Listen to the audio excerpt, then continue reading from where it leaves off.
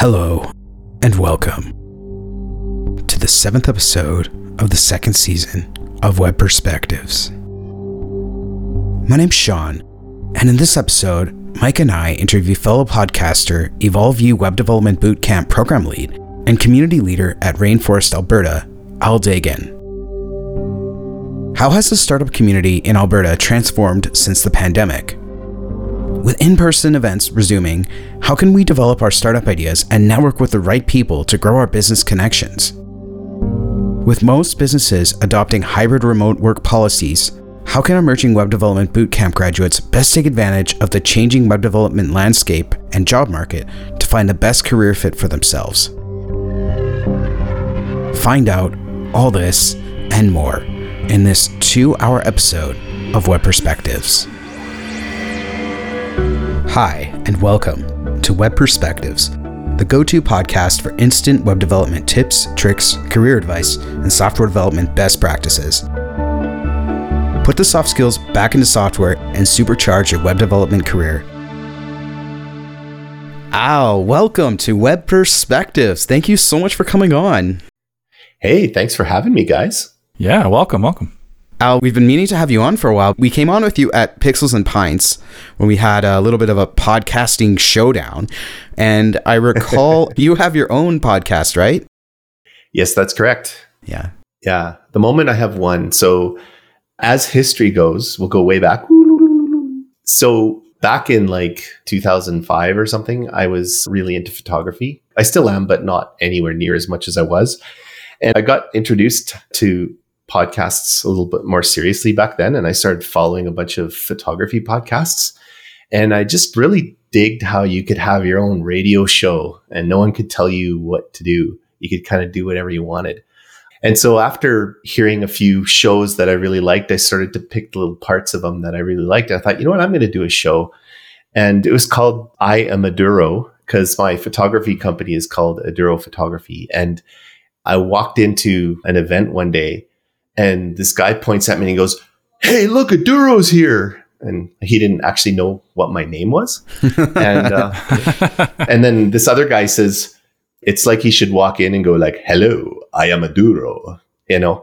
And it was like an inside joke or whatever. And then I thought, okay, so I'm going to name my show that.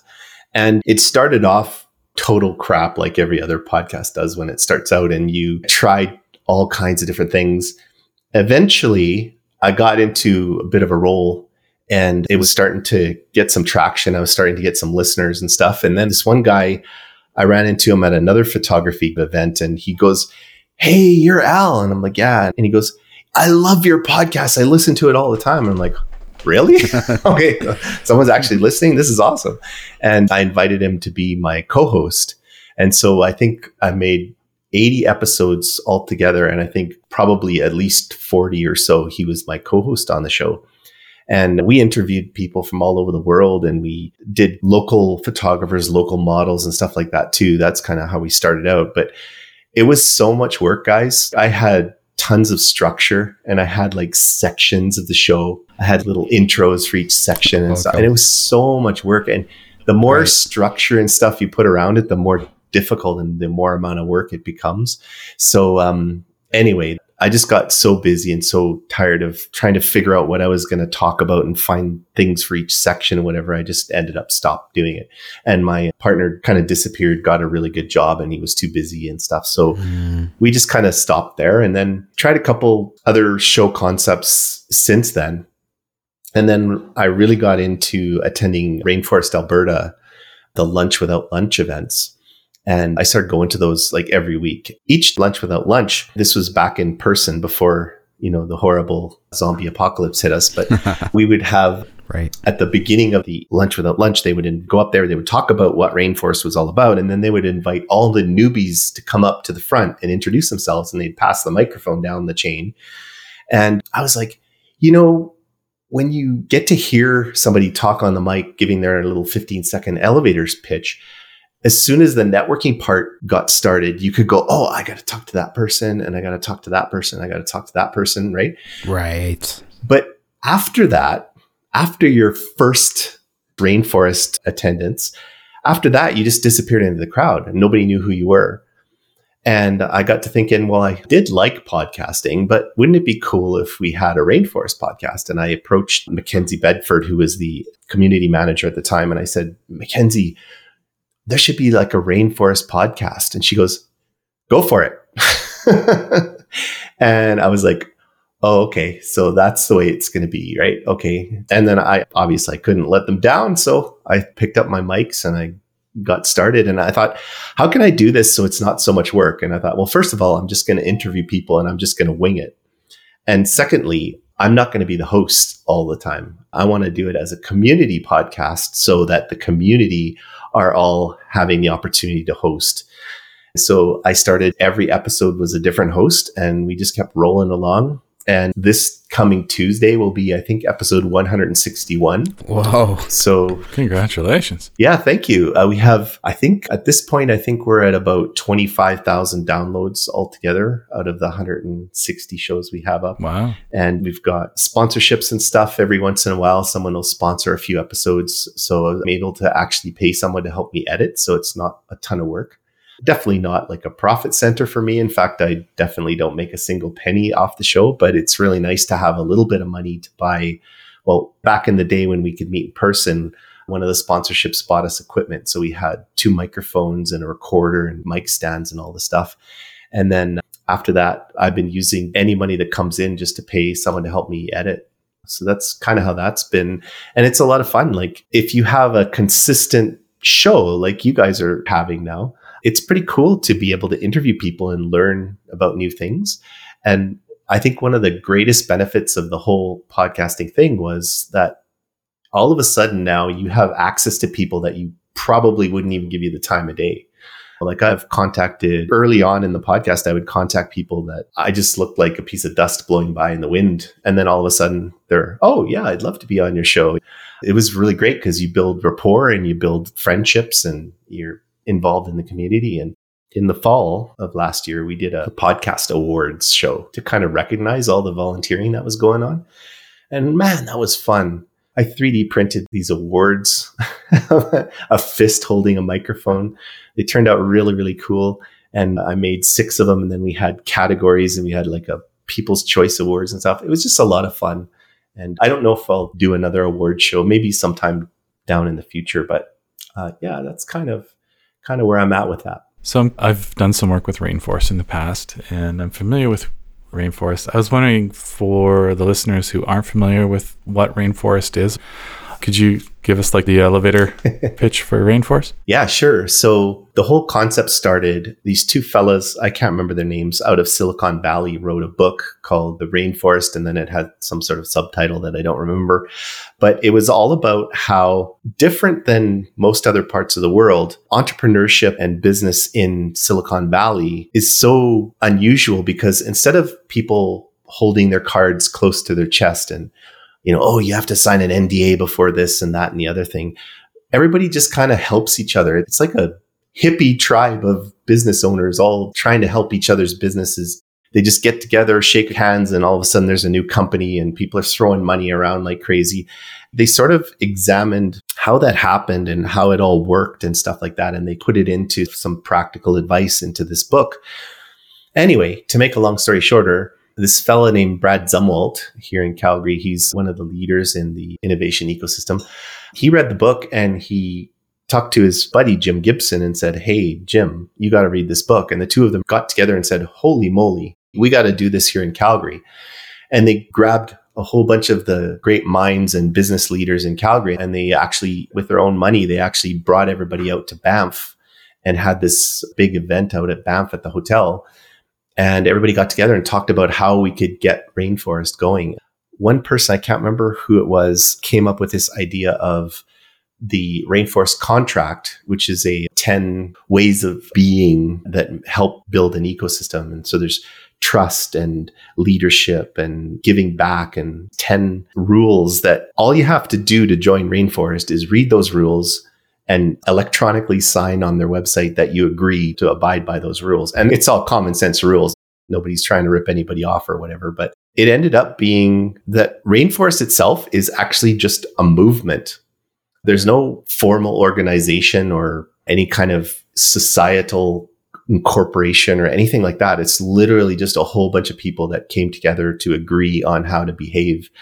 And probably one of the smartest things they did was they had this cadence of a weekly meeting for people to get together and network and share information. It's morphed in and out of different things over the years, but the general gist of it, especially now that we've been online for the past couple of years, is they would talk about what Rainforest was, and then they would have a presentation. So like a successful company in Calgary that is doing something cool, and they would present, or they would do a walkthrough of their offices, and then they would ask some questions, and then they'd break off into breakout rooms, and everybody would just network and try and help each other out and see how things are going. So it's a pretty remarkable way to network. The people are really great. Everybody that goes is just really, really awesome. You're encouraged to give back and try and help out long before you ask for anything. But obviously, they do want you to ask if you need something to ask for it, but you should be willing to give first. And that's just built an amazing community here in Calgary. And the growth of the ecosystem and the innovation ecosystem in Calgary, it's just been a really big part of that. How did you come to be involved in tech in this rainforest ecosystem in the first place? Wow, that's a good question. Well, to make a long story short, I grew up in computers. I think my junior high was one of the first junior highs to have a computer lab in the library, and it was all TRS-80 color computers. And so that's where I got broken in. But, I went down the road of going down computer science road, and I have my education in computer science, became a programmer. And then I started my own software company in 2003 and tried really hard to grow a business here in Calgary without any support from anywhere. You had the Calgary Chamber of Commerce, but there wasn't a lot else out there at the time. But over the years, things have grown, and you had Startup Calgary, and you had Calgary Economic Development, and you had these accelerators. Oh, yeah. Incubators or accelerators. Yeah, incubators and accelerators and stuff. So that's grown really significantly in the short term. Like, it hasn't really been that long. And now if you were to start a business today, there's all kinds of resources. But one day, this must be about 4 years ago, something along those lines, my wife and I decided to start a company, a business. We were going to do a software application online. And she was doing some Googling and stuff, and she learned about Rainforest. And she's like, why don't you come with me? And I'm like, okay. And from the first meeting, I was just, this is my people. This is where I belong. Realized that to become successful in an innovation kind of an ecosystem, you need to be involved. You need to be in there, getting to know people and networking. And I'm like most other geeks, I'm totally introverted. Okay. But I've sort of trained myself over the years to sort of switch on and off my ability to be extroverted, to be able to be social and get out there and say hi to people and introduce people. And I've been invited to speak at events and things and host panels and other stuff like that over the years. And I feel quite comfortable at it now. But in the beginning, it was really, really, really, really hard. But yeah, so I probably ran 3 or 4 companies over the years. And I just found that you got to be in there and networking like crazy, or it makes it so much harder to do anything successful. I have a kind of a similar story, I guess. Yeah. Oh, nice. I started up my software company a little after you, and I ran it for 4 years. Sean was actually a contractor. He did some work for me. Shameless plug there. Shameless plug. Is that how you met? No, we met through Pixels and Pints, actually. Yeah. Yeah. I just interviewed Tony Grimes on the Rainforest podcast. Oh, no way. Yeah. Yeah, cool. Yeah, he's a great guest to have on. He was great, yeah. Yeah. Yeah. Yeah, because you guys had him on too, right? Yeah, we did. Yeah. That's right. Season 1 on the final episode, I believe, right? That was the season finale for the last season. Yeah. Yeah. Cool. Yeah, he's been a real community builder. I've been fortunate enough to be involved in Pixels and Pints since the very first one, actually, for 13 years now, I think. Oh, wow. And I keep bumping into some really great people in that community who always have really great stories to share. With this podcast, it's nice to kind of have a platform to get some of those stories out and to share them so that people can learn by experience. I'm pretty pro education. I'm pretty pro maintain your teachability throughout your entire career.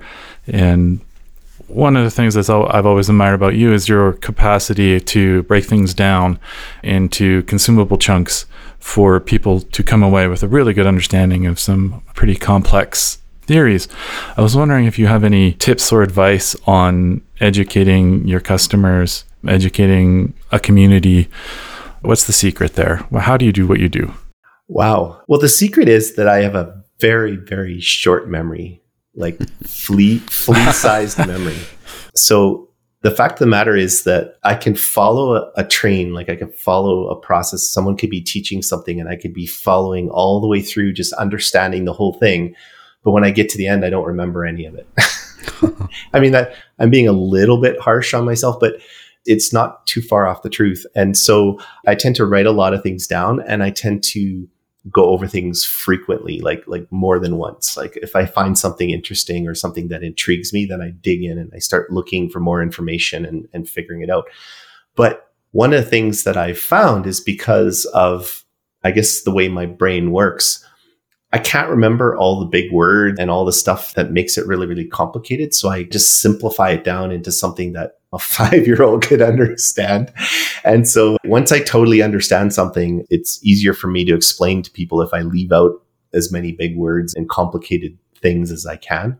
And I know that a lot of times when you're a bit of a nerd and you're into technology and programming and those sorts of things, when you talk to a normal person, you tend to get excited about some of the cool inner workings of something, and you just lose them right away.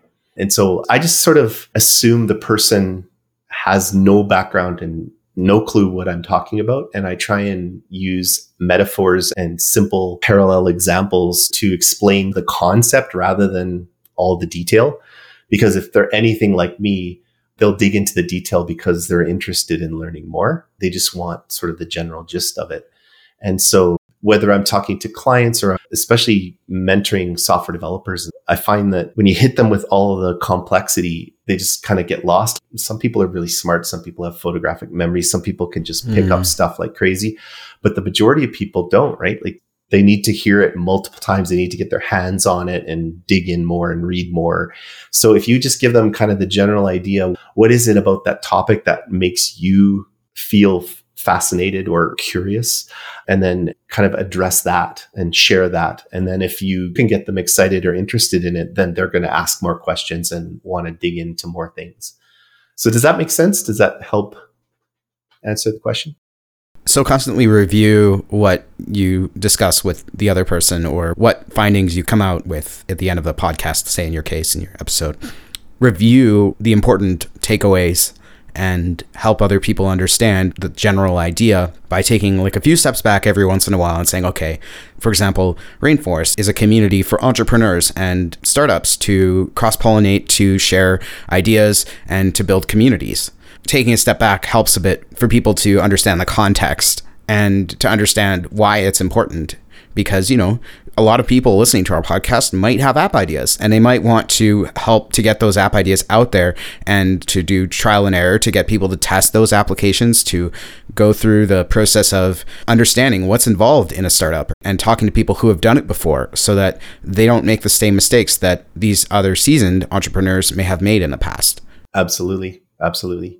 I like to say it's a collision space. It's where people and ideas collide and then have babies. Yeah. I can remember so many situations of walking into co-working spaces and you see this sort of environment, this ambiance that often doesn't get captured well in podcasts or even in a lot of the tech banter that you might see on these kinds of podcasts that you're listening to now even. It's a very special atmosphere. And if you haven't attended, I'm sure a lot of our listeners have attended hackathons before, but I've attended many and there's that same ambiance, but it's even more strong, especially in those communities of startups where you get a very strong sense of community and you feel like you can ask these people any questions and they're open to talking to you. And that's something that I've really missed. I was talking to Mike about this prior to us recording, that I really do want to reconnect with some entrepreneurs and meet some people who really have a lot of drive, because a lot of times I'll be hanging out with people or working with people, but they're just working with me on their 9-to-5 jobs, but they don't have that passion. No offense to anybody who I work with. It's just that there's a special kind of passion, the drive that I find in those communities that it's hard to find in other places. And that's why I really enjoyed in the past, in my experience, going to those hackathons and going to those startup communities and going to, there was a place in Australia called River City Labs in Brisbane. And I think it's very similar in the sense that it's a place for entrepreneurs and startup people to meet and share their ideas. And they charged a base fee. They had a co-working space as well. If anybody else remembers, I think actually Lighthouse, we were based out of there for a while. Al, you might have been, I don't know if you were working for Lighthouse at the time, but it was called WeWork. It was actually prior to WeWork when Lighthouse was there. It was Campus. It was called Campus. The co-working space was called Campus. Yeah. Right. And they had a bunch of, well, they had some places like that before the pandemic. I think things have changed since then, but I remember going in those places and feeling that ambience a little bit, not as strongly as I did in some other places, but still, I think that takeaway there is for people who haven't had that experience of connecting with other people, and it kind of removes that sense of loneliness that you get when you have your own app idea, but you can't share it. Who do you share it with? I'm really working on this really cool thing. If I post it to Hacker News and all of a sudden it blows up, well, now I'm going to have to do all these things and maintain all the software because I want this launch to go well. And I want to have an ICO or whatever. But if you don't talk to somebody about it and get their feedback, well, how do you intend to go viral or even have any success if you haven't talked to somebody who's done it before, right? Yeah, that support is really, really powerful. And, you know, you said something really interesting about getting out and talking to people and meeting with people. And I know that a lot of the tech culture is crazy introverted. Maybe people listening to this who are like, yeah, it's not that easy for me to go out and meet people. Yeah. And I know that can be a real big barrier. But, you know, perhaps I'll give you a little tip that sort of changed my life. I used to go out to networking events trying to figure it all out, trying to have a purpose, trying to figure out who I was going to talk to, trying to figure out what I was going to say. I had all these opening lines, icebreakers, kind of trying to remember. And remember that part I said about having a shitty memory? Be in a crowd of people and then everything would just leave. And I'd be like, I wouldn't know what to say and I'd feel stupid. Well, as it turns out, one day I was standing there and I was trying to figure out who I should talk to. And this random person comes up to me and starts talking to me. And it was typically somebody who I wouldn't have seeked out to talk to, not for any particular reason whatsoever. But if you have a purpose for being there, you're thinking of talking. Maybe I should get to know the people who are investors. Maybe I should be talking to people who are entrepreneurs. And then there's this random person in the corner. I don't know who they are, but whatever. Well, they came over and they started talking to me. And they weren't an entrepreneur. They weren't an investor.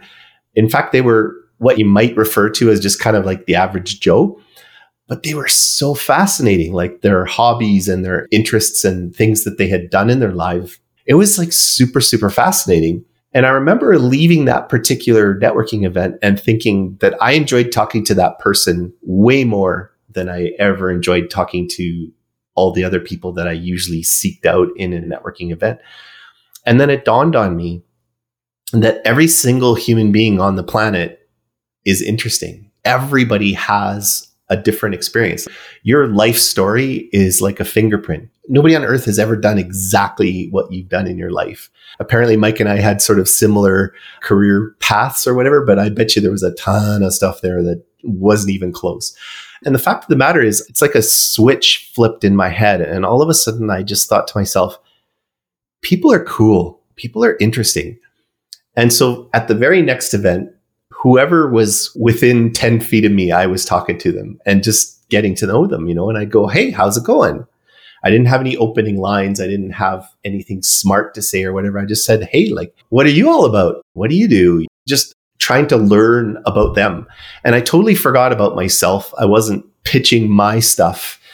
And it was really fascinating because the room, over 3 or 4 more networking events, I started to see people that I had great conversations with. And before long, I knew a whole bunch of people in the room and they were pulling people over and introducing them to me. And all of a sudden, I was someone to talk to. I was one of the people that people wanted to get to know. And it was because I was genuinely curious for everybody that I got an opportunity to speak with. So I just wanted to pass that along, because if you are an introverted person and you find being in a crowd and having to talk to other people really, really uncomfortable and complicated, just change your mindset. Just think about the fact that, okay, there's a person in front of you. What do you not know about that person? Like literally everything, right? So why don't you make a game out of it and see if you could learn as much as you can about that person in a short period of time, and then move on to the next person and see how many cool, exciting lives you can discover that you never would have known before. That may help some of you when you have to be in a difficult networking event. Even works at family get-togethers when there's the in-laws and the relatives there that you don't really talk to that often. Right. You could sit down and ask them questions about their lives. And you know what? People like talking about themselves.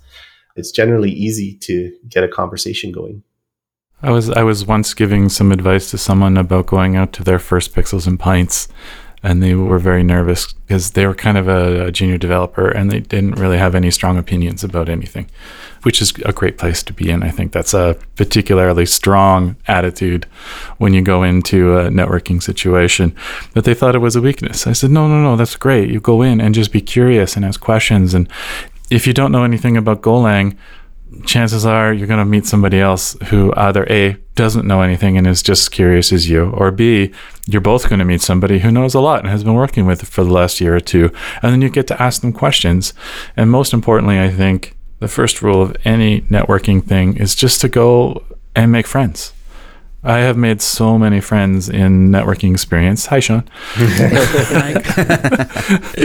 Because of Pixels and Pints, I've made a lot of friends because of Pixels and Pints. I've also made a lot of friends because of Startup Calgary and their wonderful ecosystem, and a lot of the entrepreneurs that I've met because of Startup Calgary.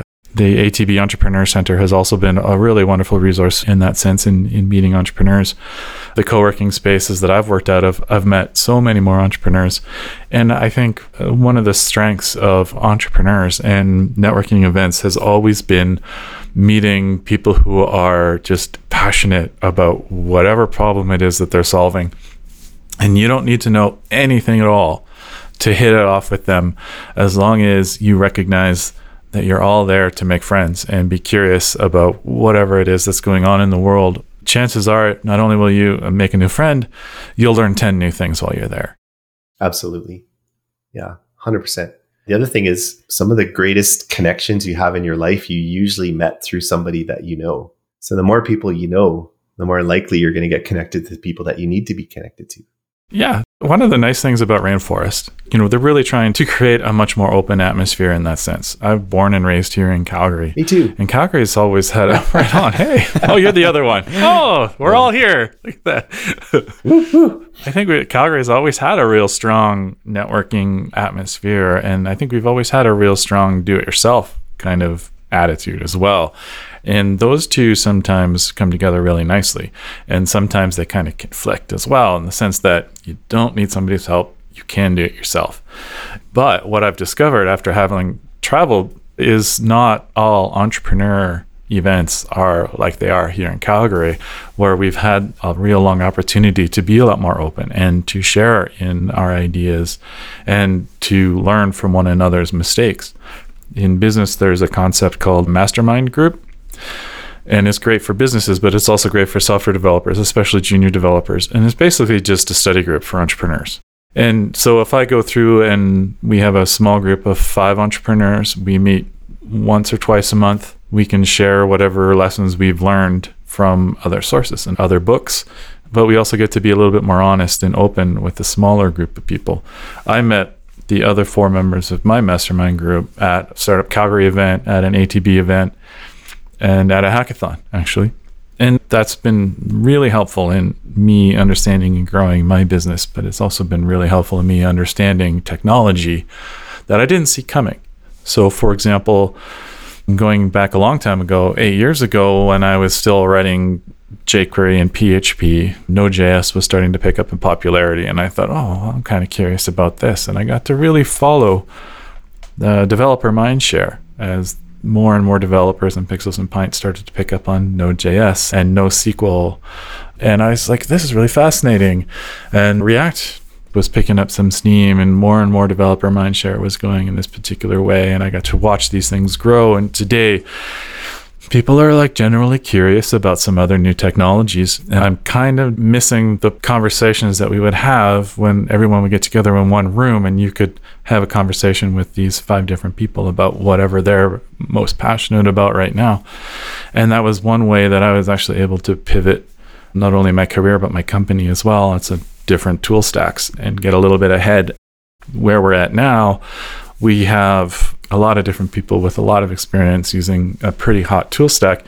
So for our web developers who are out there right now who probably have these voices online giving them different pieces of advice, one of the best things is to get some real people face to face and have those conversations about whether or not they've actually used it and what is the reality like of using Rust, for example, or using Python, or using Node WebSockets, for example. These kinds of things have always been really helpful. So, hey, while we're at it, what are you most curious about as far as technology goes these days and software? Well, hate to throw the obvious buzzword around, but I'm really getting into blockchain. Nothing too serious, but I recently joined a group that's putting together a distributed autonomous organization, which they refer to as a DAO. I've been doing cryptocurrency investing for a while now, a couple of years anyway, something like that. And I'm just really, really fascinated with that concept because so many applications are based on like a ledger, recording transactions and stuff like that. And in the beginning, all the salespeople would go around and spout blockchain for everything, but it's actually not for everything. There's a lot of stuff that it shouldn't be used for, but there are some really fascinating use cases there. And you mentioned Rust because of the Ethereum blockchain being so cumbersome and expensive to use. I've been exploring a bit on Solana, and Solana uses Rust to do we refer to as smart contracts in Ethereum, right, in the Ethereum world, but in Solana, they're called programs, which is kind of cool. Same thing though, same concept. So I've been kind of exploring that a little bit. I don't have a ton of time to hack around here and there, but I do every once in a while, I do get to grab the keyboard and start playing around. And that's one of the things that I'm definitely fascinated by. So to learn more about Solana, where do you go? Do you join communities in Calgary related to blockchain, or do you find other Discord communities and ask questions to people you might meet online? Basically the latter of the two. I don't have a ton of time to attend every event. My big thing is daytime. I'm free. Evenings, I'm not. By free, I mean, I have lots of other meetings and stuff, but I do have the ability to go and attend events. Whereas in the evenings, I'm a little more focused on my family and things that I need to do for myself and my house and stuff. But there's so much information online, like whatever you want to learn. There's usually user groups. You mentioned Discord, obviously anything to do with coding or technology. There's Discord groups for it. There's lots and lots of helpful YouTube videos on people showing you how to build this and that in whatever technology you're interested in. And, Mike's talking a bit about junior developers. When you get more to an intermediate to senior level, you have sort of a different outlook or a different view of things. You start to compare what's different about it, because the whole thing isn't new. When you're a junior developer, the whole thing's new. When you have a lot of experience and you've played with a lot of different languages over the past 25 years, in my case, it's kind of, okay, what's different about this than the language that I'm currently working, very versatile in. That's where I'm at, is just playing around a little bit, trying to look at what somebody does and then trying to do as much as I can on my own. And Mike didn't use these words, but I'm a lifelong learner, which is what you kind of need to be as a software developer. I used to joke with people, like, when you become an accountant, you learn how to be an accountant and then you just do accounting for the rest of your life. Tax laws change and stuff like that, but you kind of know how to do accounting, right? Software development, even the language you love completely and drastically changes within a couple of years. It's a new language, let's face it. Maybe the syntax is the same, but you're learning a completely new language all the time. So it's just a matter of getting to that point where you're familiar enough with one thing. You can do almost anything in one thing, and then you just look for what's different in the new thing. And that helps sort of assemble it together. But hands-on is kind of the most important piece. You just have to get in and do something. I'm getting pretty close to the point where I don't need to learn language number 26. I feel so ashamed that I was talking to Mike about how one of our more popular recent episodes, we talked about Python with Trey Hunter, who's a really knowledgeable person on Python. And I was saying that one of the reasons I left one of my former jobs was because I was forced to use Python. Not because I don't like Python, but because I didn't want to work in Python. That's not what I wanted to do. Maybe it was also that they wanted me to write like tests and do like specific kinds of like QA kind of tests that I didn't want to be doing. I wanted to be writing features, not writing tests all the time and writing tests for code that was already written. So it's still writing code, but it's not the same, right? But anyway, I think the point I'm trying to make is that there's a difference between learning a new language and learning a new language for a different purpose than what you're originally tasked with doing in, say, a business or a company or a professional setting. So finding that spot where you're passionate about the topic or you're passionate about the thing that you're trying to do, it doesn't matter what language you use, like whether it's blockchain or Solana or whatever, as long as you're passionate about the idea of blockchain, I think it's totally fine if you use a different language like Rust or whatever. It's a problem, in my experience, when you find yourself tasked with achieving a goal that you're not very particularly interested in, right? Then I think you have more of a conflict of interest there. I agree. It's no fun being forced to do something that you really have no interest in. And it's unfortunate, but it's sort of like a fact of life that new developers typically are going to be writing tests and they're typically going to be learning other people's code and looking for bugs and trying to fix things rather than create something new, which is unfortunate, but the way things are. But, to your point, I actually listened to that episode. And one of the main reasons I listened to that episode is because I don't know Python. And I don't want to say yet because I don't yet know why I need to know Python. I have no real major interest to learn how to do data science or be part of that community. It doesn't interest me. And so why would I learn a new language? Well, in the case of Solana, I may have to learn Rust. I started playing with that a little bit, but I may have to learn Rust if I want to write programs on the Solana blockchain. But aside from that, what other languages do I need to know in order to accomplish things? I'm a C#.NET developer. I've been for years. Because of Lighthouse Labs and because of now Inception U, where I also work, I've had to learn JavaScript much, much more than I've ever had to know it before. So I'm sort of like, okay, well, this is cool. And it's kind of neat, some of the stuff that you can do with JavaScript. And it's kind of a nice language. But ultimately, I could do pretty much anything in C# that I could do in JavaScript and vice versa. So now I'm kind of well versed in two languages, not to mention all the other languages that I've learned over the years. I was a Delphi developer, however you want to say it. Oh, Delphi. I loved Delphi. That was my favorite language. I've heard good things about it. I used to know in college, I learned COBOL, and I'm glad I never had to use it. Wow. I know how to program in Microsoft Access, but I will never go near it again with a 10-foot pole unless my life depends on it. I've learned C, I've learned C++, I've learned so many of these languages, but it always comes down to, why are you learning a new language? There needs to be a reason there.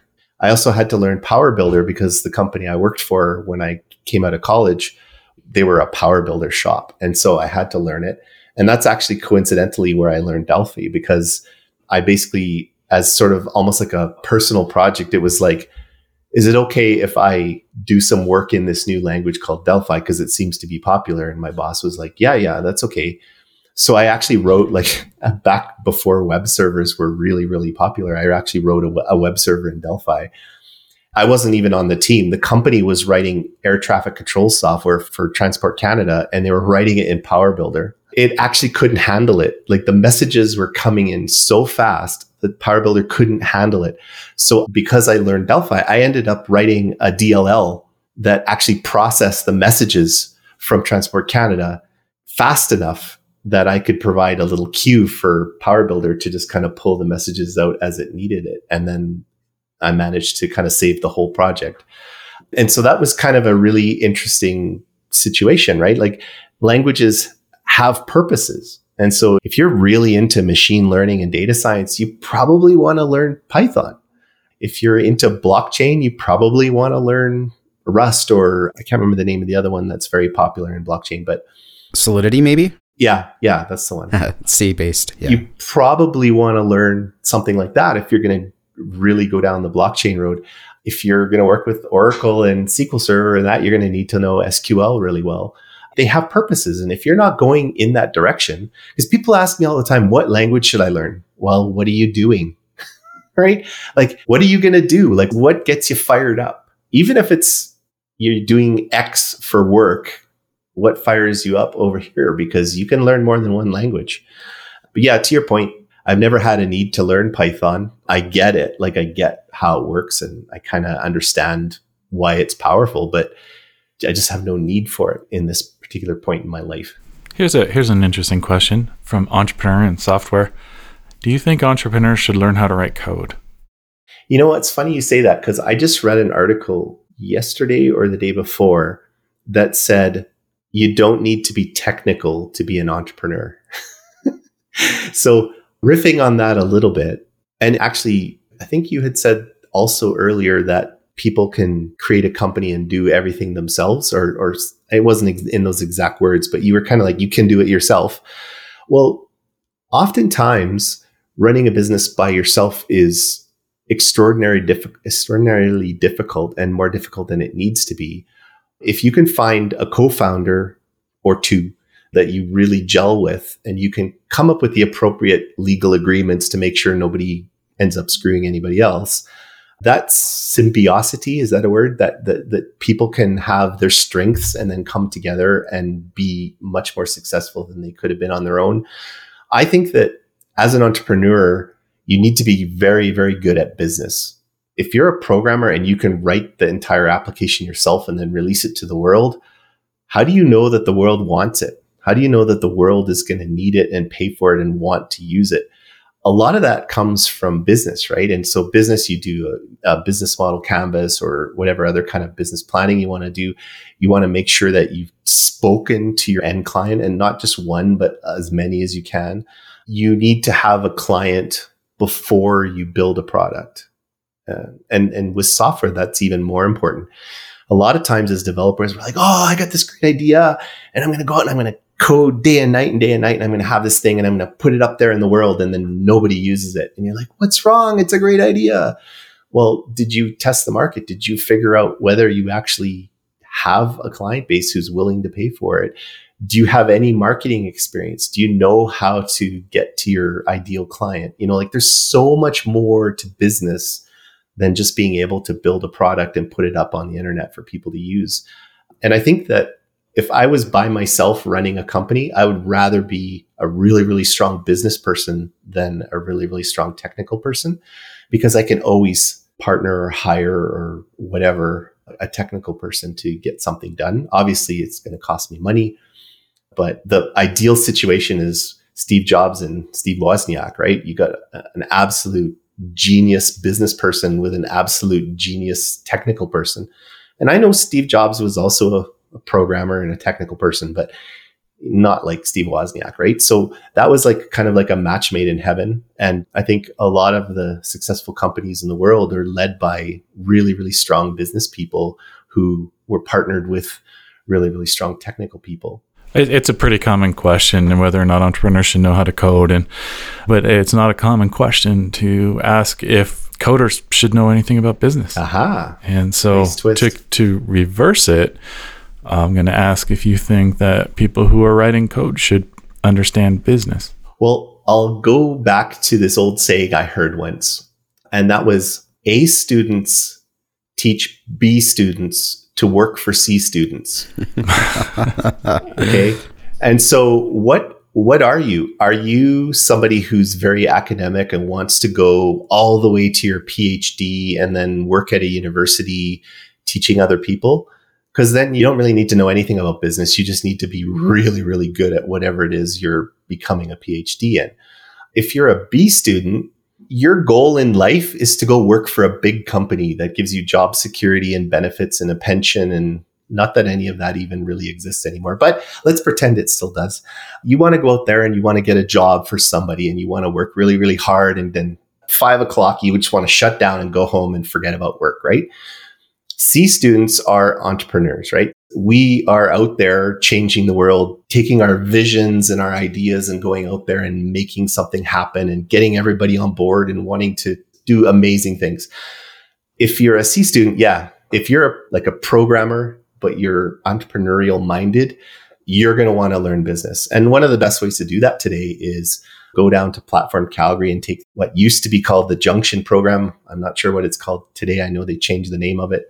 But there's those sorts of opportunities. There's also, it's called Mind Fuel. They have a free mini kind of a program that takes you through getting your business developed. But if you don't have that ability to think with a business mind, I think that would be a great thing to learn. Learn the very, very basics of proper accounting, being able to balance your accounting and understand what's going on with incorporation. And if you're going to have partners and stuff, you have to understand a little bit about cap tables and how that all works, and then dilution of shares values and stuff like that. Those sorts of things you're going to want to learn about. And if you just approach it with curiosity rather than dread, then I think if you're a programmer and you have the ability to learn enough about business, you're going to be quite successful. I think that's probably one of the better ways to go. It's because you could go and program the application by yourself if you needed to, right? Rather than paying tons and tons and tons of money to get somebody else to do it just because you know business, but you don't know how to program. But I think either way, it's important to have both skills. When you said A students teach B students to have C students do. To work for C students. I had imagined the A students as the entrepreneurs, because those are the people that get the A's from somebody else's work. They have other people do the work for them. And when I do think of entrepreneurs, I think of outsourcing a lot. I think of finding somebody who can do the work that you would be doing for you, and then starting a business to capitalize on that, literally and figuratively, and take advantage of other people's expertise, rather than sitting on the end, as in on the C student, who may not achieve the highest goals, but then as a team or as a group, those B students can pick up the slack, so to speak, and make those C students work A level or the top quality that the business expects.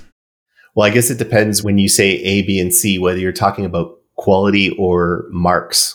I was referring to marks. Oh, I see. The people that get straight A's in class are going to become professors, and the people that get B's are going to work for the people that get C's. Okay. Because if you look at a lot of the older companies that have been around for a long time, especially a lot of the oil companies and stuff like that, the people that started them, like a lot of them may not have even had their high school education, but they knew what they were doing, right? They were working on the rigs, or they were doing some kind of hard labor service business. And then they decided, you know what? I see a hole here. I see something that could solve a lot of people's problems. And then they started a company, and then they hired really, really smart people to help them make it happen. And then now they're multi-million-dollar CEOs of big companies.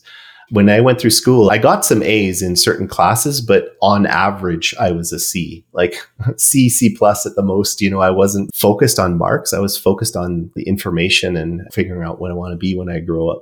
I remember at Mount Royal College, I got into the Computer Science Society, and I was hanging out in there. And one semester, I ended up becoming president of it. And it was just that whole community thing. We are seeing a lot of people establishing a new position in the company of community manager or a community person. That's a fairly new concept. I mean, even though there was the social media expert or the person that was involved with communications and getting the word out there to people, but now there's really a focus on community, and it's both internal and external. A lot of people are really putting a lot of effort, time, and money into building communities around their corporate product or service. Some of the most successful companies have these massive communities around them, right? People are willing to go and have a battle, just like Calgary versus Edmonton hockey, about a product, right? My product's better than your product. And how you build that is understanding community. It's not as organic as people might believe. It's actually set up to be that way. That was a weird tangent, wasn't it? That was a good tangent. I like the tangent. It's usually the tangents where all the good juicy thoughts go, right? I want to ask you, because you talk a lot here about curiosity, and one thing that I've wondered over the past is what helps to drive your curiosity on a given topic. I know plenty of developers that I've worked with. I don't want to give out names. It's not important. I know developers who didn't seem to have curiosity. They didn't really care. They would tell me that, oh, well, I don't need to know about that other person's job or their concerns or their thoughts on politics or anything like that. And sometimes I would bring up, hey, what do you think about this? What do you think about that? I would ask questions. I was curious. And a lot of times I would get a cold shoulder or I would get dismissed in favor of keeping things separate, about not diving in too much. You don't need to know that. That doesn't concern you right now. That's none of your business. And maybe that has something to do with the kind of workplace that I worked at. But my question to you is, where do we get that innate curiosity? Does it come naturally to us? Is it part of being human? And if we don't feel that curiosity right now, what can we do to unearth, if it is natural, what can we do to unearth that curiosity to find ourselves more interested in other people rather than just finding ourselves interested in our own selves and pursuing our own goals? I really, really love that question, Sean. Here's the thing. I look at curiosity as it being your inner child.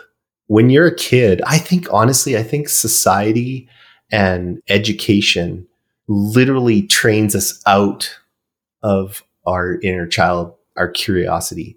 You're told to toe the line, dress a certain way, do this certain thing, don't ask too many questions, do your job, work hard, that kind of thing.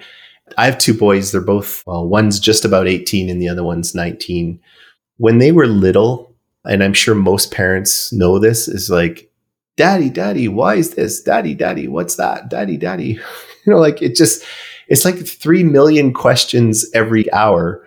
And you find yourself going, dude, just stop. Why are you asking so many questions? Can't you just relax? Can't you just be quiet for a minute? Give daddy a break. And I think that's the start of shutting down the inner child. As my boys got older, and I'm not saying that I repressed them, because I was actually more the opposite. I was like, what interests you? Why does that interest you? Like, let's go to the store and see if we can find some more stuff that would help you with that interest, whether it was music or this or that or the other thing. But I think as they go through school and get older and then they get judged by their friends and their peers and their teachers and stuff, you start to see them evolve over time. And I've had to spend a considerable amount of effort to try and get them to come out of their shells over these last few years, because they used to be so outgoing and fun. And my younger son was just a character, like all the time. He was cracking everybody up. And now he's the most quiet, reserved person. Like, you ask him a question and the answer is like, I don't know. He just doesn't talk much anymore. And my older son, he's self-studying to become a prop master, like a set director in movies and stuff. But he's a really, really good author. And I've had to work with him, really, really work with him to get him to come out of his shell and do some networking and stuff. Because whether you want to be an author or a film director or a computer programmer or whatever, you have to be comfortable meeting people and communicating. And if you're just super in quiet by yourself, you can only get so far. And if you land a really great job and you do really, really great at your job, then you can become successful. But it's way easier to become successful if you're in the community. You're out there helping. And when you need something, people come and help you back because you were always there for them. So I'm trying to share that wisdom with him and get him out and going. But I think, honestly, if you want to get back to that inner child, get back to that inner curiosity, don't focus on what you know or what you need to know. Focus on what you don't know and what you want to know. And so pick a topic, any topic, and just think, okay, what do I know about this topic? Okay, whatever. What don't I know about this topic? And people too. If you see a person and you're like, okay, what do I not know about this person? And then dig in, figure it out. If something doesn't interest you, move on. And it's not always easy to do, but if you're in a job that you hate and you're doing stuff that you don't like doing, find another job. Pivot your career. There's tons of people these days that are pivoting from whatever they were doing before. I know in the Lighthouse Labs, Sean, and Inception U, some of the people we have in there have been like a senior mechanical engineer or a senior petroleum technologist or something for like 10, 15 years. And they're pivoting their careers into software development. It's never too late. You deserve to live your life in a way where you're excited and happy to go to work, excited and happy to wake up in the morning and get to something. And whether that's being an entrepreneur or whether that's being a programmer, or whether that's being some biotech genius, or maybe it's being a mechanic or being a massage therapist, something has to excite you to wake you up in the morning and get you going. You kind of owe it to yourself.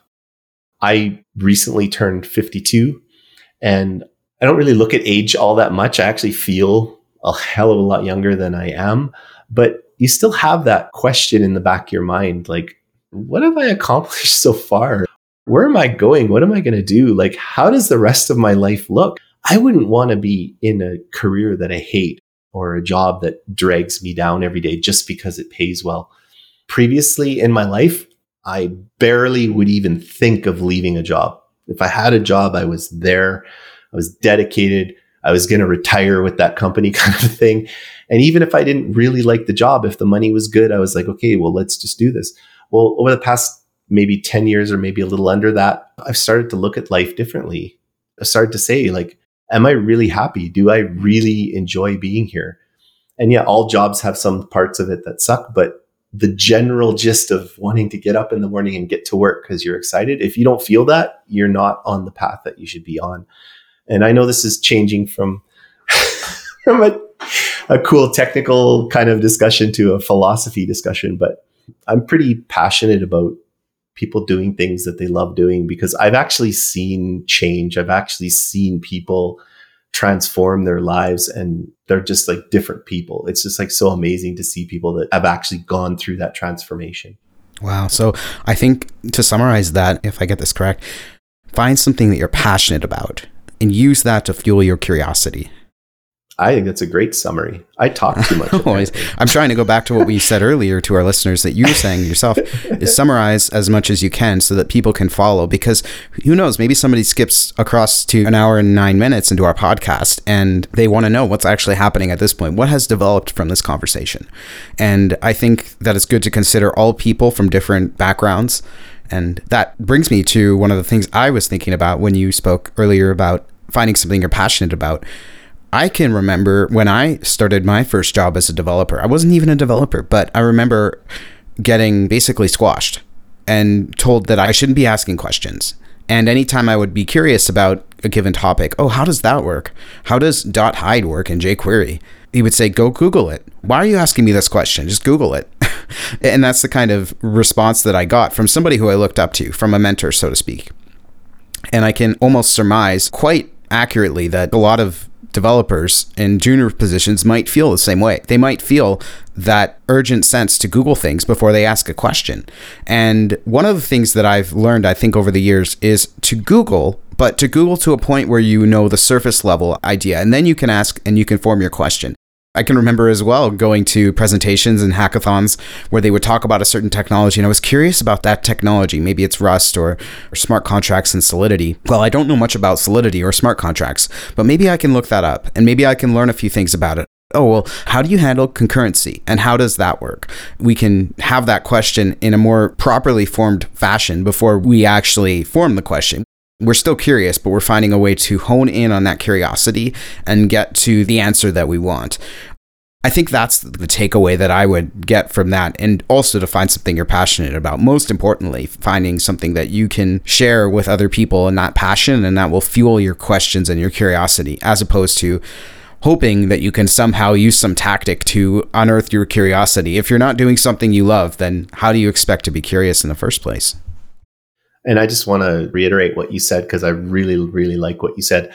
You can't always ask the question because you're too lazy to go look it up. So do your part. If you're curious about something, do your part by going out and figuring out what you can, and then go ask someone.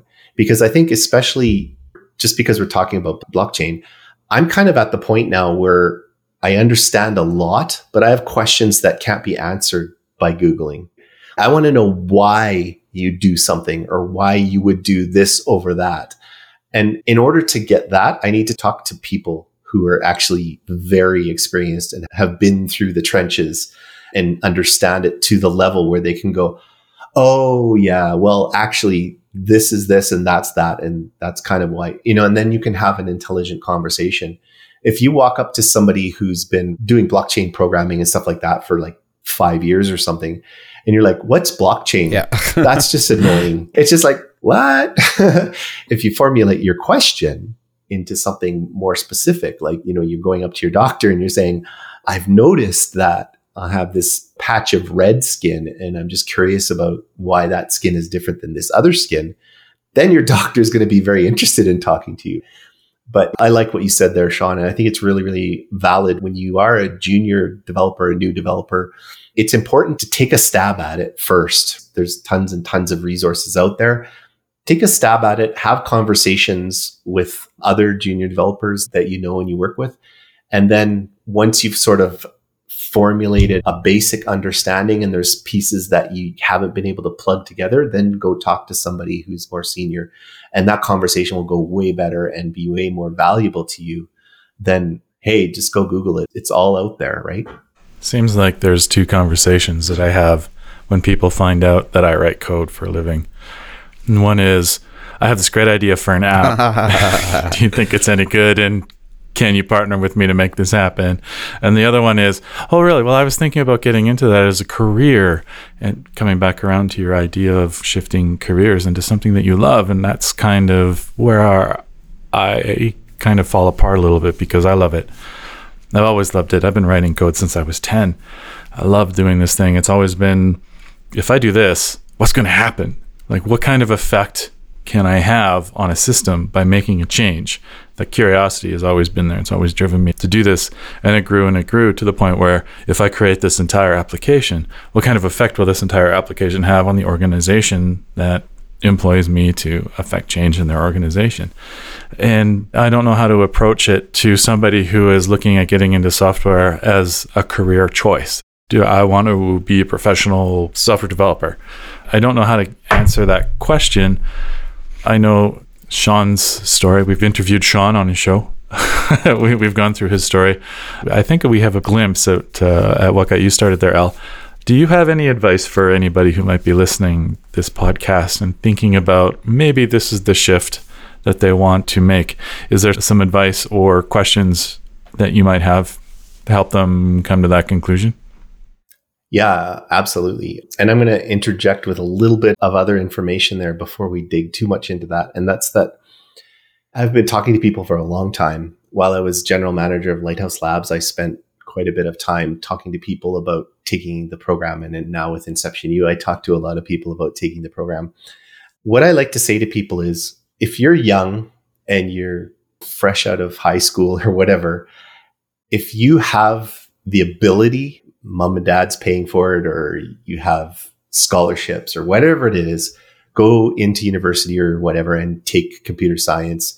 And then you have that ability inside of the education system to kind of navigate around, and maybe you take some courses and you realize you love something and then you kind of head down that direction. So that's kind of the typical way of doing things. Now, if you are already an educated person, or you already have been working for quite some time, maybe you're a chef, maybe you're an auto mechanic or a construction worker or something like that, and now you want to pivot your career into tech, the most important thing is that you understand what you're getting into. So my recommendation is go online, go to Free Code Camp or Udemy or whatever, take a basic course on JavaScript, understand what programming is, be able to go, I get this. You don't need to be able to write incredible software all by yourself or anything like that, but you need to understand what it is. Because if you can do some really, really basic, really simple programming, like a little bit of Node or something like that, and you understand what it is, and you can go, okay, I could see myself doing this. This is fun. I was watching the video and I saw what the person did. And then I tried it and I was able to go and change this variable and something else happened. And it was fun. It was cool. I really, really dug it. Then I would say, get yourself into a boot camp. Go to Lighthouse Labs or go to Inception U. Get yourself in a boot camp. In Lighthouse Labs, I used to tell people, say goodbye to your mom, your dad, your friends, your dog, for 3 months and you'll come out of it as a developer. With Inception U, it's 6 months. So it's a little bit more spread out. You don't have to say goodbye to everybody, but you do have to focus. But then you're done. You can transform your career very, very quickly. And I know a lot of people have arguments about whether a computer science degree has so much more value than a person who took a boot camp. But let me tell you, I've met some incredible programmers that could program circles around me that never took anything. They were self-taught. I remember I was at a hiring kind of event and I was chatting with some of the people who had booths there. And I went up to this guy and I was chatting with them about their product. They built this incredible product. It was extremely popular. They were making tons of money. And I was chatting with the guy and he was the VP of technology for that company.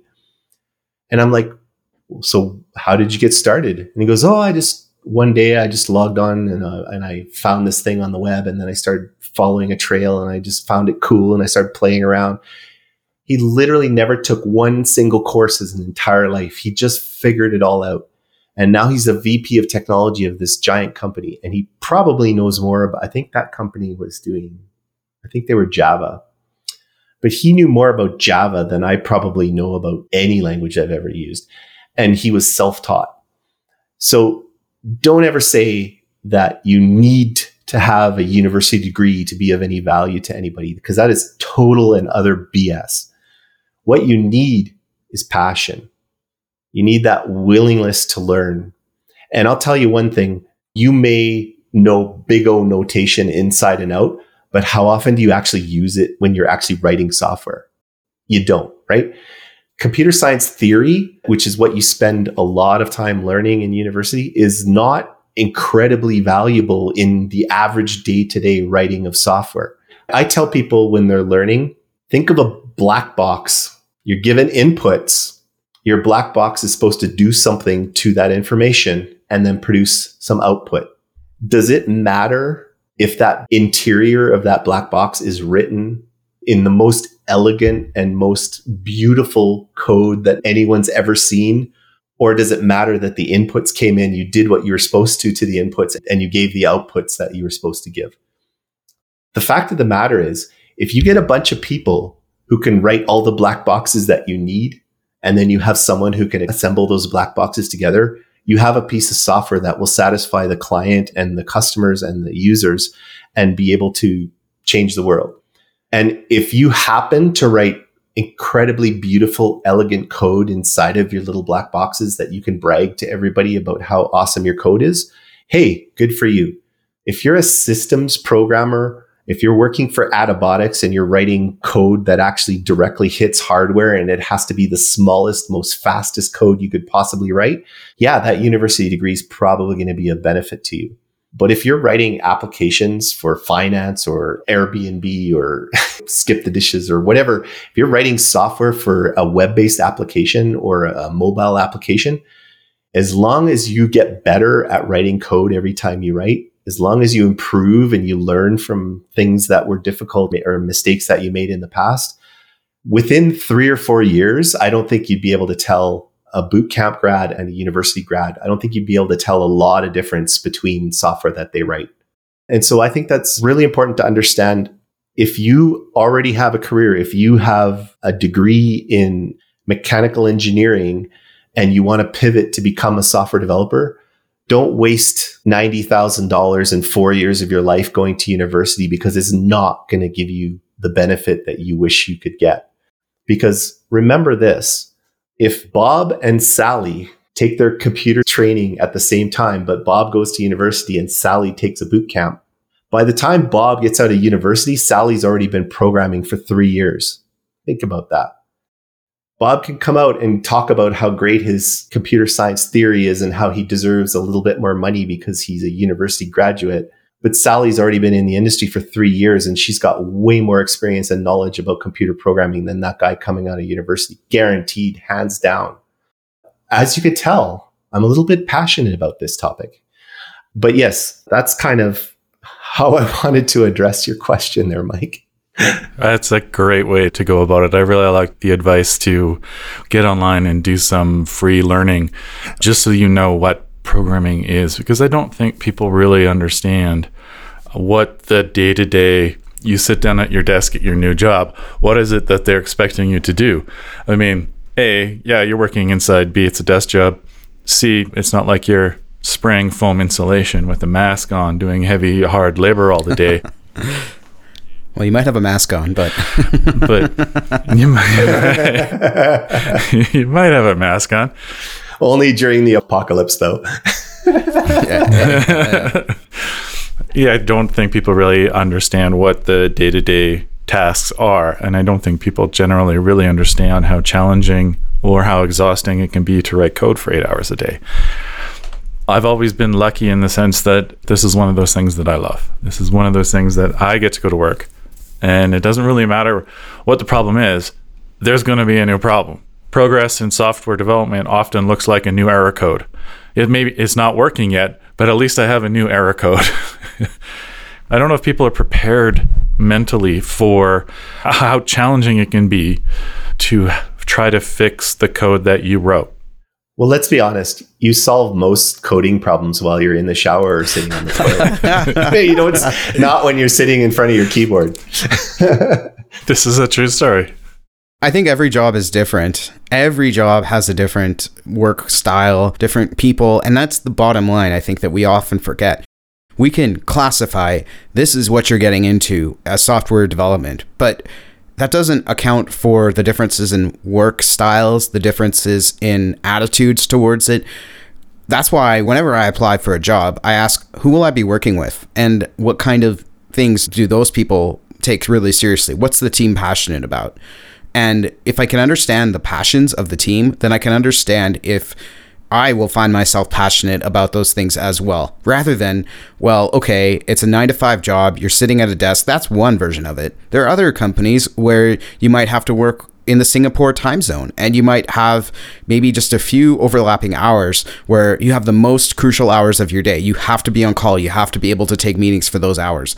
Or like in my job, complete remote work. You don't ever have to worry about coming into an office. You just sit at your desk, and you don't even need to sit at your desk. You can go and have a shower at 10 a.m. if you want, and come back to a conversation when you feel more refreshed and you've had some time to think about the problem. But every workplace has a different mindset and a different philosophy.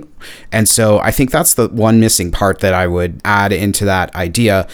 To understand what you're getting into, have a conversation with your potential employer, or talk with people who have already worked in the industry and get their ins and outs of what it's like to work in their shoes. And then you can sort of sum things up and think, okay, this person works on a standing desk. This person works as a working nomad in Bali and takes his 2-hour breaks to go running and go to the gym. And then this other person goes and, I don't know, works in a co-working space. Like there's so many different versions of software development, but each one has its pros and cons. The fact is that every situation is different, and finding that is important if you're considering entering the software development industry.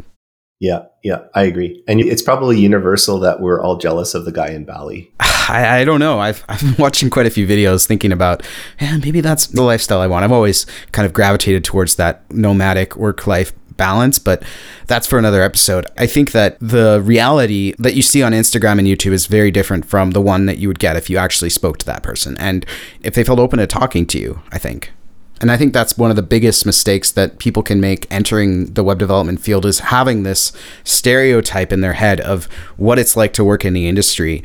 Whereas I think one of the things that Rainforest Alberta offers, as well as many of the other communities in Calgary and Alberta, they offer that opportunity to actually pick people's brains and talk to them and get to know their quote unquote personhood. What made them decide to go into software engineering? And then you can start to answer that question a little bit more. We only have one piece of that answer, or maybe 2 or 3, depending on the way you see it here in this podcast. But there's so many more nuances and so many more other facets to why people enter software development, and exploring those really helps to understand, I think, whether it makes sense for other people to enter. And of course, it always goes down to the other person's perception of, does that make sense? Is this something I'd be willing to go through? Or does it make sense for me to enter this field right now?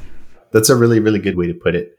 And I think that ultimately, everybody has different preferences. Everybody has personal likes and dislikes. And that passion, I think we keep going back to the concept of passion.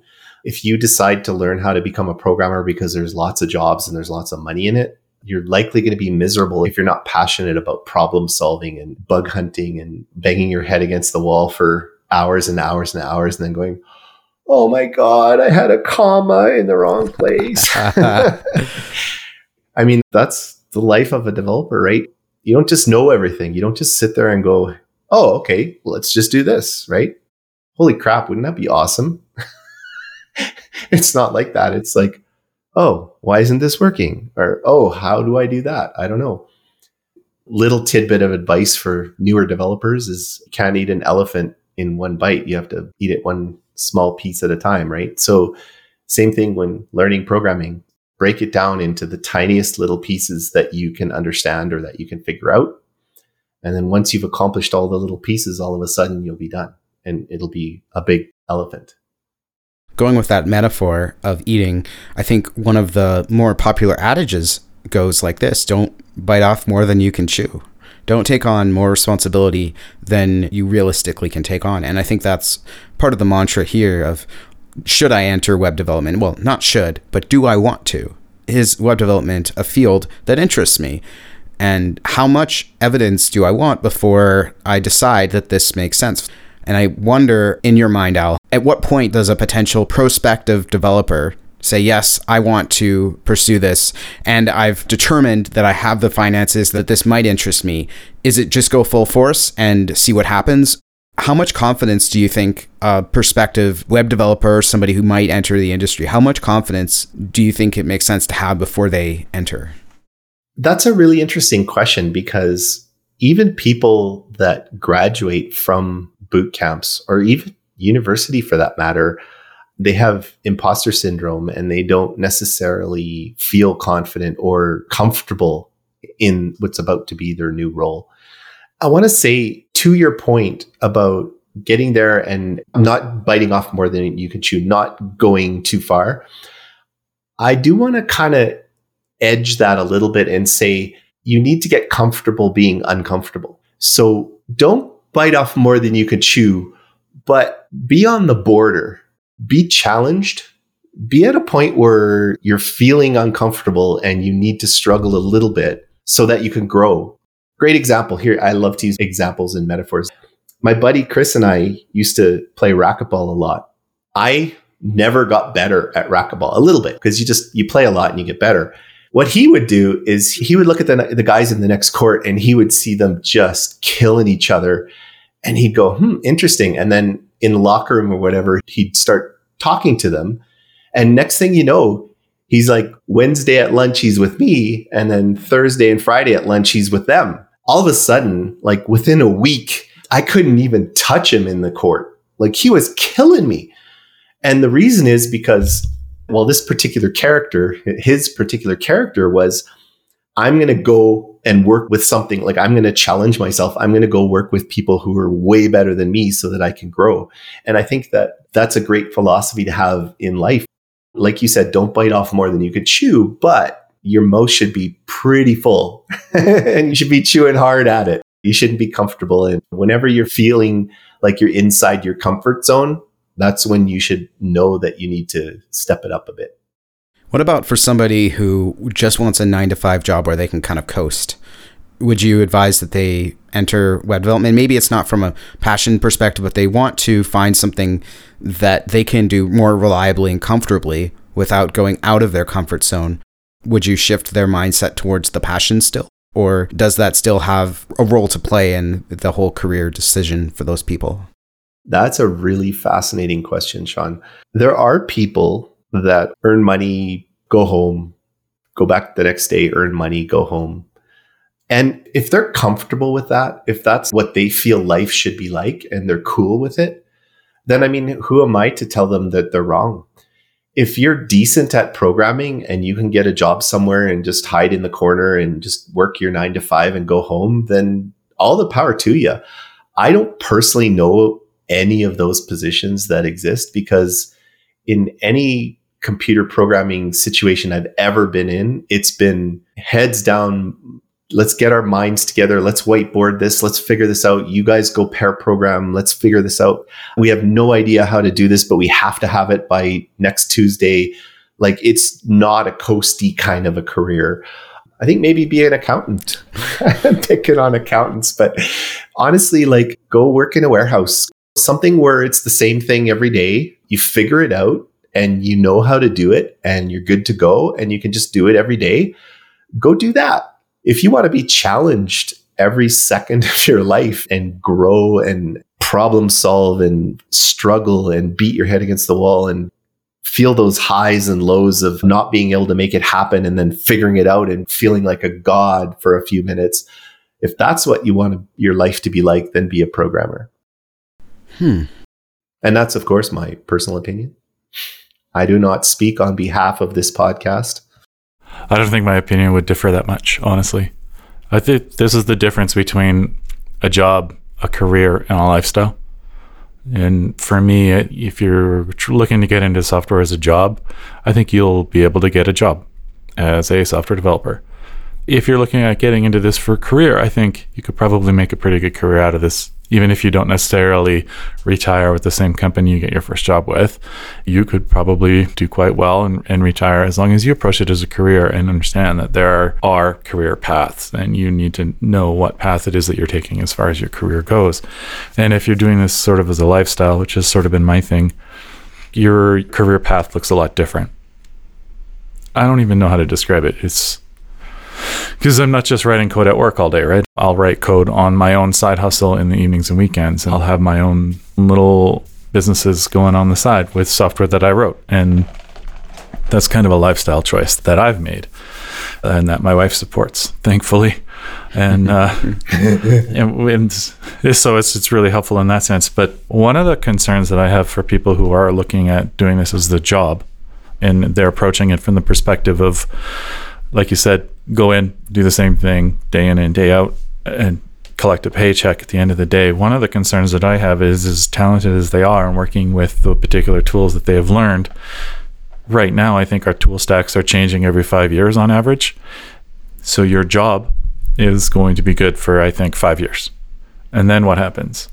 How do you look around at the fact that you're now the senior developer after 5 years because all the other senior developers left to go and work with some other new tech stack, the new sexy or new tools, because they have a career in mind. New tools. New tools. I worry about them, and I don't know how to help. I don't know what advice to give them about how to go from one job to another job, and if software is right for somebody who's just looking for a job. But I feel like my perspective on this is completely biased. I have no perspective whatsoever on this. When I look back at all the jobs that I had, I went in, I tried to do as good a job as I could, but I didn't consider at any given point in time that I was going to retire a McDonald's employee. I didn't think that I would retire as a salesperson in any of the companies that I worked in for doing sales. I've always been motivated to move forwards, to learn whatever I was most curious about, to add to my toolbox, if you will, and not necessarily get stuck with the same tool set constantly for 5 years. That's my concern. I would love it to hear from people who do this as a job. What kind of training do they get? Do they get training from their employers? Do their employers have training programs to help them tool up, to help them move forward? Is that on-the-job training? That I think would be great to know. I would love to know if that's happening out there, and what kind of programs and what kind of people do they hire to train people to move up. You must have worked with people like that before, Mike, like people who come to your office who work just for the paycheck, and you can tell because you ask them questions about their hobbies or what they do on the side. Not necessarily always an indicator, but you kind of get a feel that at the end of the day at 5 o'clock, they're checked out and they're done, and they're not thinking about coding when they're having a shower or on the weekends, right? They're interested in maybe like skiing or snowboarding or some other thing, or music. Maybe they want to be a performer, but there's no money in that. Like we were talking about earlier, the reality of being a musician or an actor, or really a lot of creative arts, is just kind of unfortunately dead. And I learned that the hard way by getting an arts degree. but anyway, It's really difficult. Like if you're into philosophy, good luck finding a job as a philosopher. Yeah, it's hard. And so you end up taking one of these jobs, I think, where you engage with the material and you engage with the 9 to 5 sort of aspect. And then at the end of the day, you're checked out. And I've worked with people like that before. I know I have. And I'm assuming that you guys both have as well. I do think that it's not the same when I speak for them because I don't know. I'm very passionate about this, obviously. I write code in my spare time. I write code on the weekends. And I think about code all the time. When I'm not writing code, I'm thinking about code. So, yeah, I mean, I wouldn't say I'm 100% passionate about it, but there's enough passion there to fuel my everyday lifestyle that I'm thinking about it quite often. But yeah, you're right. Like maybe talking to somebody to get their perspective. And I think that's kind of the mantra here. Learn more about other people, engage your curiosity for other people, and understand their philosophy and the way that they engage with the material or the content or their day-to-day jobs. And don't just take it at face value of the way you see it. There could be a lot more to it, a lot more complexities behind every person. Just like you were saying before, Al, everyone has their own little fingerprint. Yeah. Yeah, 100%. And you know what? I was listening to you guys talking about how passionate you are about programming. I'm passionate about programming and I love programming, but I'm actually even more passionate about a variety of things. Like you can see over my yes, like so your right shoulder, I have a couple 3D printers and well, I was about to ask about those 3D printers and your whole setup. That's pretty elaborate. It looks like you've got quite a few machines up there. I see at least 2. Yeah, I have 2 and a bunch of different filaments, and I really enjoy 3D printing, but I'm kind of a generalist geek. I'm kind of geeky about a lot of things. I'm geeky about scuba diving. I'm geeky about 3D printing. I'm geeky about photography. And I know that a lot of the quote unquote professional software developers that I've known throughout my life always have a lot of passions. I know so many people who are into photography and acting and all kinds of crazy things. And I think it has something to do with that left side, right side of your brain sort of mentality where you have to have this creativity and then this logic, and they kind of compete against each other. The combination of those 2 things is really, really powerful.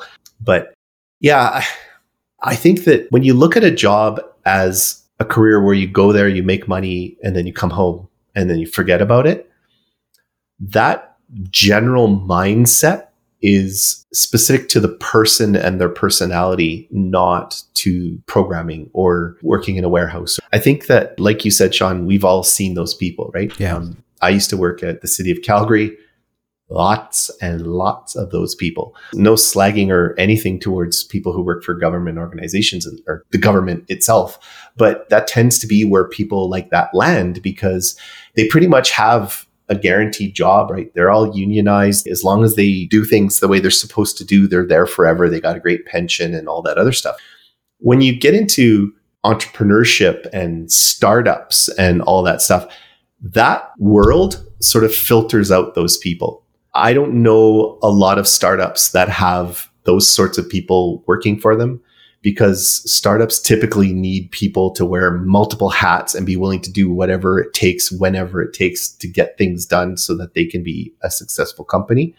And the person that sort of sits in the corner and just does their thing and goes home, they typically don't last. Not for any specific reason. It's not like they're hunted down and killed because they're not contributing or anything. They just typically don't feel comfortable. It's an environment that's obtuse to where you want to be. And so it's not typical for people to kind of just stay there. This is the experiences that I've had primarily as a startup developer. I haven't worked in big businesses. The largest business I've worked in, 14 people. I haven't worked in any big businesses since 2007. I've done startups, small businesses. I've been employee number 2 17 times. I've got equity in 12 different companies that are going nowhere. Zombies. I've shown up for work and found that there were chains around the door handle and we weren't allowed in because we couldn't afford to pay rent. You know, I've had some pretty good experiences as well. I've gotten to watch some of these companies grow, and one of the startups I worked with, they now employ 12 people. It's been 8 years going, and it's really nice to see them go. The company I work with right now, I was employee number 2, and we're now at 12 people with 6 devs. We have 6 on operations, 6 on development. We're looking to hire some more devs. The nice thing about these experiences is you get to work with those people who do have that passion, who are willing to stay a little bit late because the server crashed. Like we don't push code on Fridays anymore, but that's mostly because we don't want to screw up our users over the weekend. And we also have learned that when you push code on Friday, you're going to ruin your weekend. It's just the Murphy's Law of writing code, right? Yeah. So there's these wonderful aspects of working in a startup, but there is also the demanding hours. And a lot of the time, you're doing the extra hours to solve a particular problem because of the team. Like, Jerry can't pick up and run with his code on the front end until you finish building the database migrations and putting in the API so that he can actually get some real data coming out. And you don't want to hold him up. But at the same time, there's also those lovely Friday afternoons where everybody quits at 12 o'clock and goes to the pub together and the boss buys you beers and snacks. And there's those experiences as well. We knock off at 3 o'clock on a Friday sometimes and play StarCraft and have beers because we socialize and we try to relate to each other as human beings as much as possible. And while I'm happy to say we're not doing 12-hour days anymore and everything's calmed down and we've got our patterns and our rhythms together and things are working well, if at any point everything blew up, even right now while we're recording this podcast, I'd say, sorry guys, I got to pause it. The servers are down. And I don't consider that infringing on my rights as an employee. I consider that one of my shared responsibilities as a member of a small team because we don't have anybody on call right now, I think there's a part that we miss here. And I think it's something that I can kind of talk about a bit because I work at a large organization. My organization, we have bases all over the world. And if you don't do something, then somebody else will pick up your slack for you. And that's the reality. So how do you manage employees' time off? Well, if I want time off, I get time off. And that's kind of the reality. If I wanted to go take a trip for 2 weeks, I could do that as long as I had the vacation days. Almost always. I've never had a vacation day request rejected. And I've taken my fair share. So I think the idea of what I call social accountability, it's still there, but it's not as prominent as in a startup when you work in a large organization. And in addition to that, I think you find a lot more commonly people who do check in at 9 and leave at 5. And you find people who may not work their full capacity because they might have other obligations. They might have kids that go to school. They might have to take care of their kids because it's the pandemic. They can't send their kids to kindergarten or preschool. There are all kinds of governing situations that can influence somebody's capacity to deliver that whole 9-to-5 job work style that we often talk about when we talk about web development or basically software development in general. So I do think that there is a little bit of a missing context there. It depends on the job you work for, and it depends on the way that job operates. You may or may not go for beers after work on Fridays. You may or may not have to manage servers on the weekends. You might not have to be on call, especially in a large organization. They might have a DevOps team responsible for that.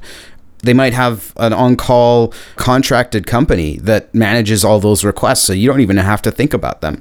But it always depends on the business. And I think that's really important to think about as we talk about the industry, because anybody who's listening to us, this is our perspective. Anybody you talk to at a startup meetup, like say in River City Labs in Australia or Rainforest, Alberta, or Startup Calgary, a lot of these communities, you'll find people that have very different stories. And it behooves you to find those differences and to understand, just like you would in a programming language, how does this person's experience working in the field differ from what I've heard before? And you kind of put together the puzzle of what it feels like to work in that business. And I think at that point, then we have a better idea of, okay, well, this makes sense for me based on what I've heard. But of course, there's always more to learn. Yeah, I agree. And by the way, I think you're 100% right. While you're saying that, I was thinking about another quote or saying that I heard one time. And it was, if you read a book about a topic, you share the opinion of the person who wrote the book. But if you read 100 books on that topic, now you have the ability to form your own opinion. And the fact is that we each have a life experience that's vastly different, back to that fingerprint comment. And these are obviously our opinions and our experiences. Someone could be just freaking out on the other end of the speaker right now, listening to us and going, that's not how it is. It's this way, because they had a totally different experience than what we're talking about.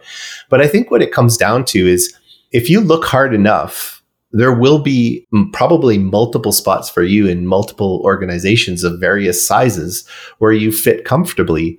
And back to one of my earlier comments, if you're not happy where you are and you don't fit where you are, then go find another spot where you fit better, because it's important to be happy. Don't go to the end of your life and then sit back and think of all the things that you should have done and the things that you wish you could have changed.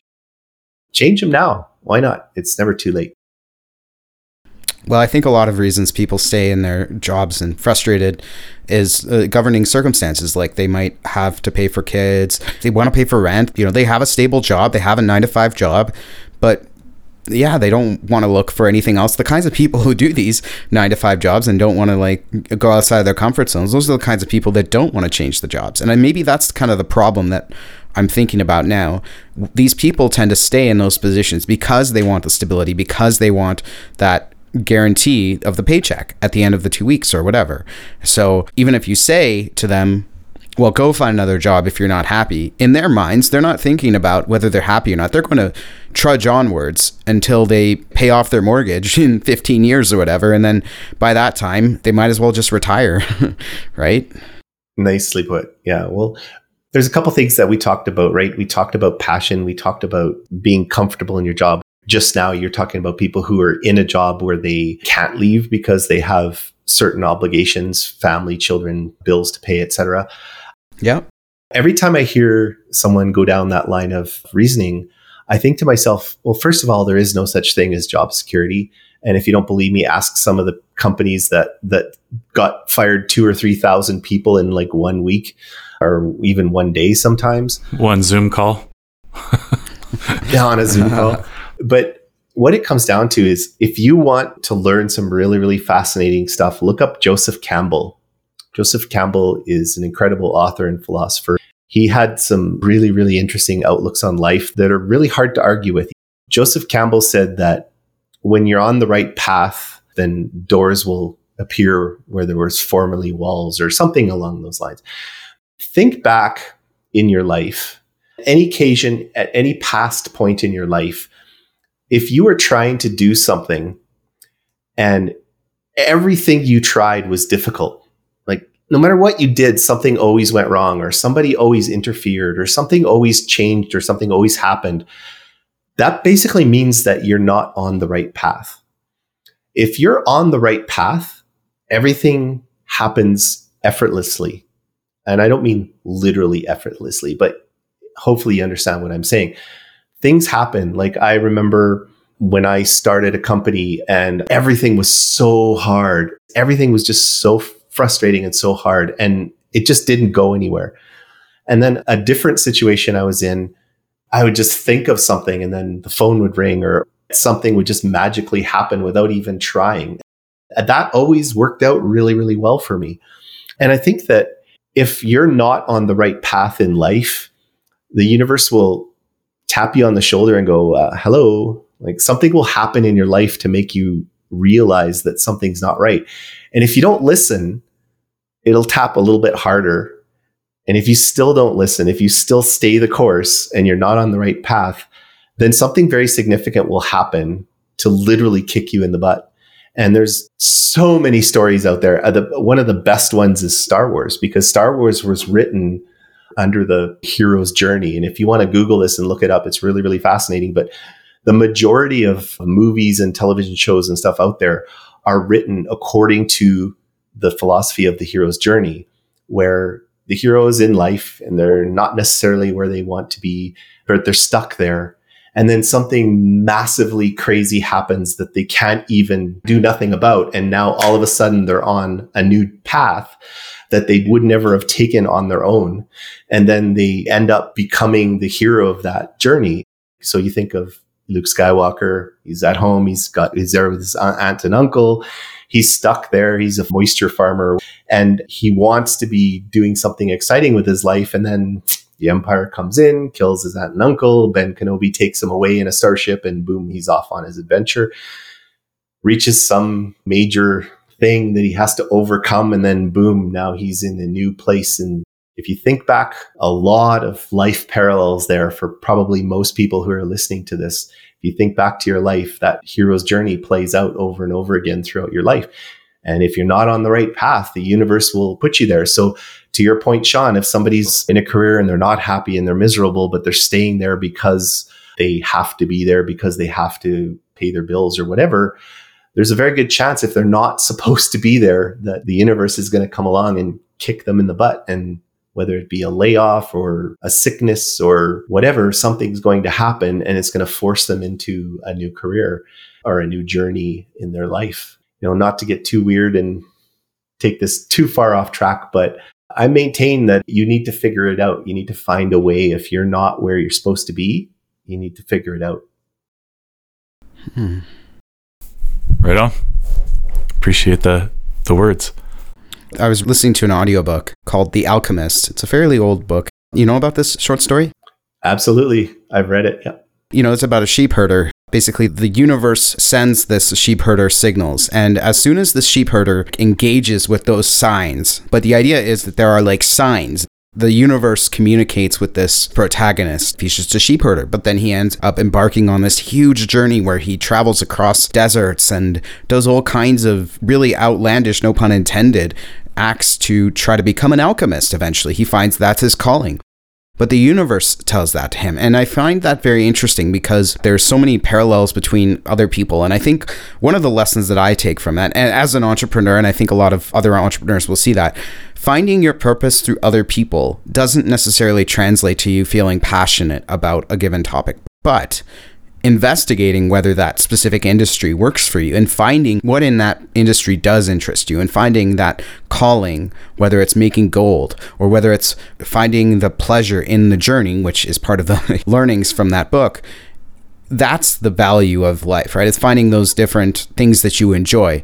But thinking that you'll just engage with all of software development is quite outlandish in a way, and it's not fair to expect that.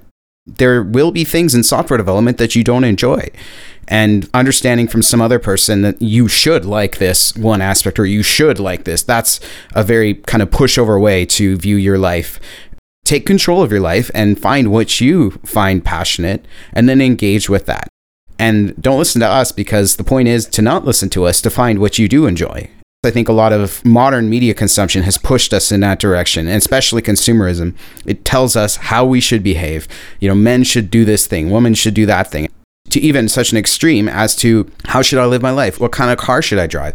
Consumerism pushes us in these directions, and I think a lot of us have the tendency to extrapolate that to our careers, to find our purpose through other people and the way that they live. But that's not what we're describing here, I don't think, right, Al? We're talking about more of a higher level engagement with the material, engagement with the content to find what we do enjoy, and then taking those little pieces and bits and finding our purpose. But I do think that a lot of people who do those 9-to-5 jobs, I don't know that they do have those callings. I think that, like in the book, after a certain amount of ignorance to those signs, that sheep herder wouldn't have had any changes. But he took those as signs and he acted upon them. A lot of people don't act on those signs. They might see something, but they tell themselves they have to pay the bills. And they know what works for them. They have a 9-to-5 job. They'll do that job and then they continue and they push onwards. But I don't think that a lot of people take those signs seriously. They just move on and they continue. Yeah, that's a great way to put it. Reminds me of a friend of mine. Her name's Renee Robin. She's an incredible composite photographer, one of the most famous in the photography circles. She's one of the most famous in the world. She's traveled all over the world to do courses and all that. And if you hear her origin story, it's really impressive. She never touched a camera for most of her life. And she was depressed and not happy. She had a career that she hated and nothing was going to change. And then she had a motorcycle accident. And while she was lying in bed, she was immobilized in bed for months. She ended up on her computer. She ended up taking some photos and someone gave her a camera. She took some photos, brought them into her computer and just learned Photoshop while she was sitting in the bed. At the time, although today she's actually quite a good photographer, at the time she wasn't a good photographer. So what she did was she used Photoshop and she came up with these fantasy ideas in her head. And then she used Photoshop to take the components. She would actually shoot the components that she needed for that composite image that she had in her head.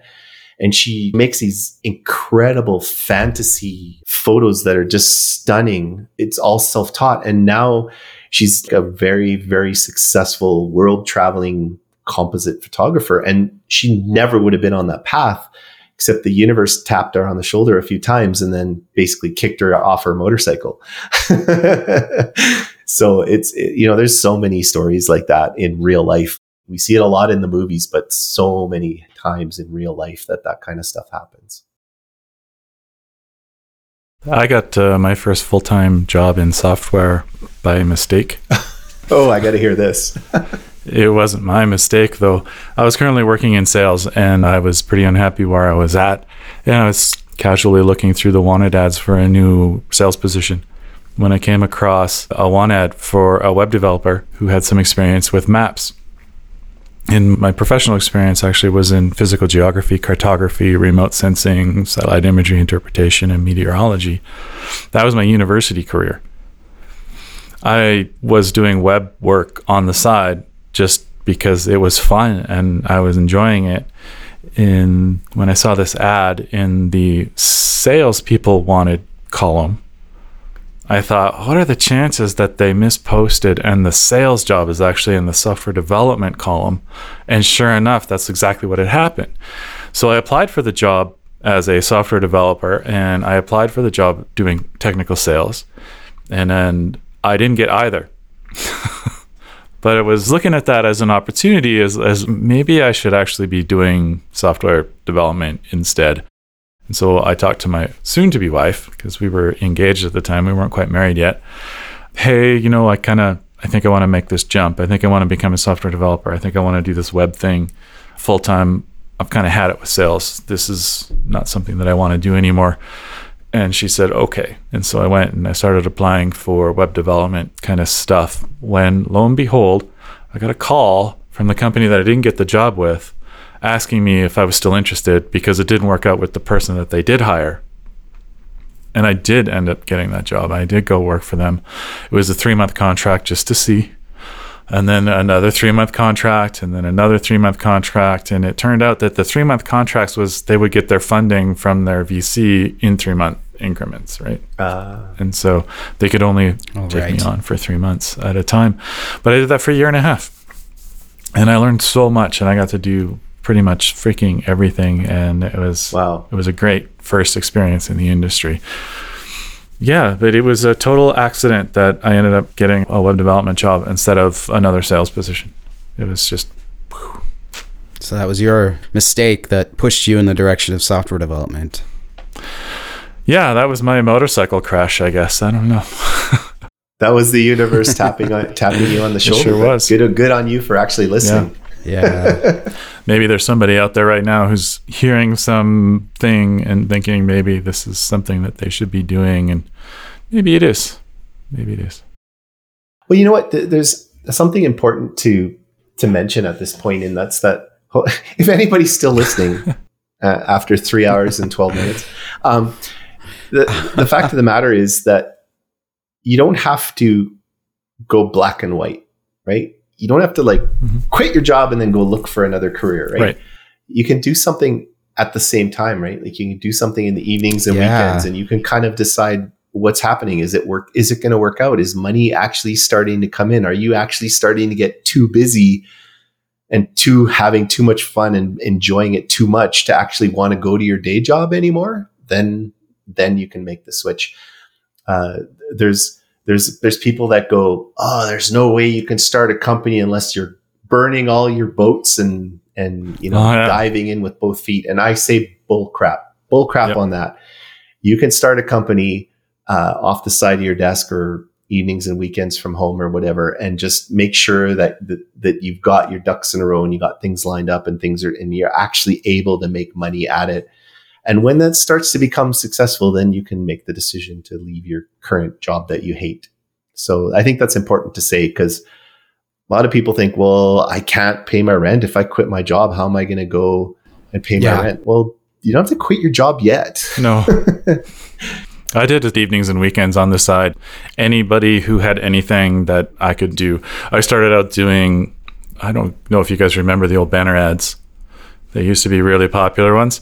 Oh, yeah. And then those banners would be a very specific thing. And then for $50, I would make a banner for your blog. Yeah. And so as part of a blogging community back when, you couldn't just go spin up your own WordPress instance or anything like that, or go to WordPress.com and get your own blog or whatever, or Squarespace, like this, like right after GeoCities, but before that kind of took off, there was a number of different blogging communities out there, like Blogger came out at that particular time. They all had these upload your own banner image. So I was actually doing that, and then somebody asked, hey, could you match the rest of the style to go with the colors that you put? And so then I learned CSS, and from that I learned how to manipulate HTML, and then after that I learned how to use some JavaScript, and then I learned how to self-host, and then I learned Linux and Apache, and then I learned PHP, and then I started learning databases. Then I built my own blogging system from the ground up, all before I had a full-time job. And I was making $150, $200 a week. And this is late 90s. So that's what, $500 a week in today's money, which was grand. It was really good. I was paying $500 a month in rent. I was making $200 a week in side hustle project stuff. And it was working out okay for me just as a side thing, honestly. And ease into it. Start slow, see if it interests you. And if you're engaged with the prospect of becoming a software developer, then you will find a way, because your passion will allow you to find that way. And you will find yourself interested and engaged, and you'll enter flow state. The time will just whiz by, and you'll know at that point that, okay, it's time to make a career shift. And by then, hopefully, you'll have established a portfolio. You'll have some side projects, like Mike's example. He had a blog from the ground up. He did some side projects. Maybe you end up hopping on freelancer.com or Fiverr even. You could have so many different opportunities to have little side business / hustles where you have little side projects and small projects that you could engage with. And if you find yourself engaged, then you'll do a good job. And you'll learn more with each and every time. But I like that idea of easing into it. A lot of people forget that they can slowly ease into the idea of becoming a software developer. We were just talking in the last episode about how he was actually writing code for the company he was doing his day job at in shipping and receiving, logistics specialist. And he was actually writing some software to try and help manage the workflow in the warehouse. I had the same experience. One of the things that I did on the side while I was a logistics specialist was create a little piece of software so that I could manage what was being picked and shipped and what inventory we had on the shelf, completely separate from anything else that was going on. And I didn't get paid a dime for that software, but boy, did I ever learn a lot while I was working a full-time job and also while I was attending school. Yeah. That's a huge point, Mike, that you just brought up.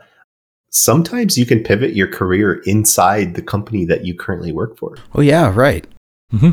If you like the company and the company likes you, maybe you're just in the wrong seat. Maybe you just need to be doing something different in that company. And in some of the larger companies, they'll actually cover the cost of your education to actually pivot to something that is actually going to be really useful to them.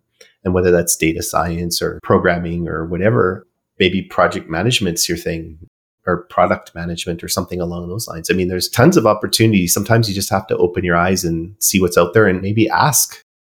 If you like your company, maybe sit down with your supervisor or your boss or whoever and just say, hey, I know you're always talking about opportunities for advancement and whatever. How about pivots? How about, Yeah.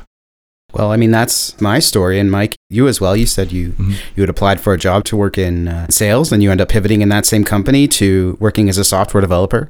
And likewise for myself, I ended up getting hired as a graphic designer, and then I pivoted to working as a web developer. Of course, at the end of that internship, my boss had said to me, Sean, you did a terrible job. You're a terrible software developer. I had that really terrible, gruesome conversation, the confrontation that I absolutely had dreaded. I knew it was coming. And finally, they said to me, we're not extending your internship. And that was such a pivotal moment for me because I had to really look inside myself to think about, is this a career that I want to pursue? Despite what anybody else tells me, is this my future? And when I looked inside and I really did some deep digging into what I wanted, because I'd seen the lifestyle, I'd seen the work-life balance of people who come in, and a lot of it, unfortunately, was the 9-to-5 grind that we described of people just coming in to do the job and then leaving and not really thinking about the software in their showers. But I had looked at that and I had thought about how I was thinking about software every night of the time that I was implementing these graphic designs. I was so curious about the way to implement them with HTML and JavaScript. And that's how I knew, because I thought about more and more and more and more. And the more I thought about it, the more I realized, yes, I want to do this. I am super passionate about this and I want to do this as a living. I'm so passionate about it. But maybe part of it was that passion was not necessarily there where I first started. But it was important for me to realize that I was feeling passionate based on perhaps the lack of passion, or because I had not seen myself as a software developer until that point. But I did end up pivoting from within the workplace, like Mike as well. I think you had something pretty similar, but you had just started as you described. It was a totally different company in my case. Yeah. The software that I wrote for the first company to help manage their warehouse, they didn't continue using it after I left. Because no one else knew how to use it. Okay. I have one final question for you. Within this pandemic, we've had a lot of struggles to meet people, and I want to ask what's going on with Rainforest Alberta, and how can people engage with other people now that the restrictions, at least in Calgary, have been more or less lifted? Are there any upcoming events or meetups that entrepreneurs can join to meet other entrepreneurs or to learn about potential software development opportunities within the entrepreneurship and startup space? Yeah, good question. So if you haven't already heard or you don't already know, used to be Calgary Technologies Incorporated up by the university. They've now moved downtown and they've actually built a building. It's called Platform Calgary now. And Platform Calgary is basically right across 9th Avenue from the Calgary Public Library Central, right by the Music Center. The building is gorgeous. And it's now going to be the central hub of innovation in Calgary. And when it opens a little bit later this month, I think, or maybe early next month, I can't remember. But if you go to platformcalgary.com, you can learn about it. The goal there is that this building is going to house anybody and anything that has anything to do with innovation and entrepreneurship. So you'll walk in the door and there'll be a little coffee shop with some basic, beautiful coffees and some nice treats and stuff like that. And you'll be able to go there and say, I'm interested in blah. And they'll go, oh, well, you'll want to talk to so-and-so. So it'll be like this incredible collision space. And there's going to be like a big area with tables and counters and things where you can just get to know who's involved in whatever. They're actually going to be hosting the Rainforest Lunch Without Lunch events at the new platform building starting this Wednesday, this coming Wednesday. Wow. So they're going back in person. And just to be totally simple for people who want to make it really uncomplicated, if you want to get to know who to know about what, it's Rainforest. Rainforest Lunch Without Lunch is where you want to go, whether it's the online version or the in-person version. Startup Calgary and Platform Calgary have now merged in the new platform building, along with a whole bunch of other amazing companies. If you go there, you will learn anything and everything that you need to know about the ecosystem that you want to accomplish. So whether you're starting a business or whether you're looking for a job in the ecosystem or whether you want to be a co-founder or anything like that, it's all going to be there. And that's the place to be. I told them when they were building the building, hey guys, this sounds awesome. I'm just going to live here. I hope you don't mind. And as it stands with the unfortunate events of the last 2 years, it's been impossible to really go out and be around lots of people and stuff like that. So now that things are starting to let up a little bit and people are starting to get back together and be in person again, you're going to see a lot of big deals open up. There's a lot of people in the ecosystem that share events and things that are going on in the ecosystem. There's Pixels and Pints is going to be firing up sometime soon, I think. You can listen to the Rainforest podcast episode with, I think it was 160 with our friend Tony Grimes. And he talks about Pixels and Pints events getting started again. But there's so many things going on. If you're into blockchain, there's the Canadian Blockchain Consortium, which is started and based here in Calgary. There's machine learning, and there's quite a big machine learning community in Calgary. There's software development communities all over the place. Meetup.com is probably a good place to go and look for some of this stuff. But honestly, the easy no-brainer for everybody is go to Rainforest Lunch Without Lunch and get to know some people, ask questions, be curious, and see where you can go from there. Right on. That's great. And we'll obviously put all those links in the show notes at the end of this podcast. Well, I've learned a tremendous amount from you today, Al, and I want to thank you for coming on. I also want to ask you before we leave our listeners here, what does the future spell for you? I know you've worked a bit, or you work currently at EvolveU, as well as you work in a few side hustles as well. What does the future look like for you in terms of where you see yourself? Do you see yourself working mostly in the Platform Calgary building, or from your home office with elaborate 3D printers? Well, yeah, you know what? I got to say, just like you, Sean, I kind of love working from home. Yeah. My goal is to get out as often as I can, but not be forced to do that. I want to go out because I feel like it. Right. Schedule some meetings on a day where I'm going to be downtown or something, and then kind of get that all done and then be home for the rest of the week or something along those lines. Definitely. But yeah, to directly answer your question, my big deal right now is my new company. It's called New Idea Machine. Okay. And the goal there is to give hands-on experience to new software developers. So once they leave the boot camps, they can come join us and get hands-on experience, which is great for the entire ecosystem, because now people who were a little bit hesitant to hire junior developers can now hire experienced junior developers. I don't think you'd be considered an intermediate after 1 year, but the goal is that they're going to come through us, get some hands-on experience, and be more marketable. So if people are looking for developers, please reach out to me. Not only can you pull them right out of Inception U, but you can also pull them out of New Idea Machine, because we have a great supply of amazing new people that are just getting into this. Everybody needs a chance. Everybody needs a place to start. And if you give people in this ecosystem, if you give the new people a chance to start, then 3 years from now, there's going to be plenty of developers out there for everybody. If you restrict yourself to just hiring senior developers, you're going to find that they're very, very expensive, and money talks, and they're going to be going wherever they find the most money, and you're going to be playing a game that you can't win. So take a chance on some new people and watch how passion and the ability to learn can really change everything. That's my pitch. Wow. Right on. That sounds awesome. You're building the community and helping everybody get jobs out of those universities. That's great. That first job is so hard. It is. Right on. It is. Yeah. And so important too. That's awesome. Cool. Well, Al, thank you so much for coming on. Thank you, Al. Hopefully, things work out as well with this New Idea Machine. That sounds amazing. Definitely have the links in the show notes. And we'll hopefully catch up with you again in a little bit. We'll have maybe a follow-up episode where we see how things went with all the Rainforest Alberta stuff. And then we can also pry a little bit into this New Idea Machine. I'm actually very curious about how that works. So awesome. Maybe we'll save that mystery for the next episode with Al. Thank you so much again for coming on, Al. Hey, thanks, guys. It was an honor, and it was a lot of fun. I really enjoyed being here. Right on.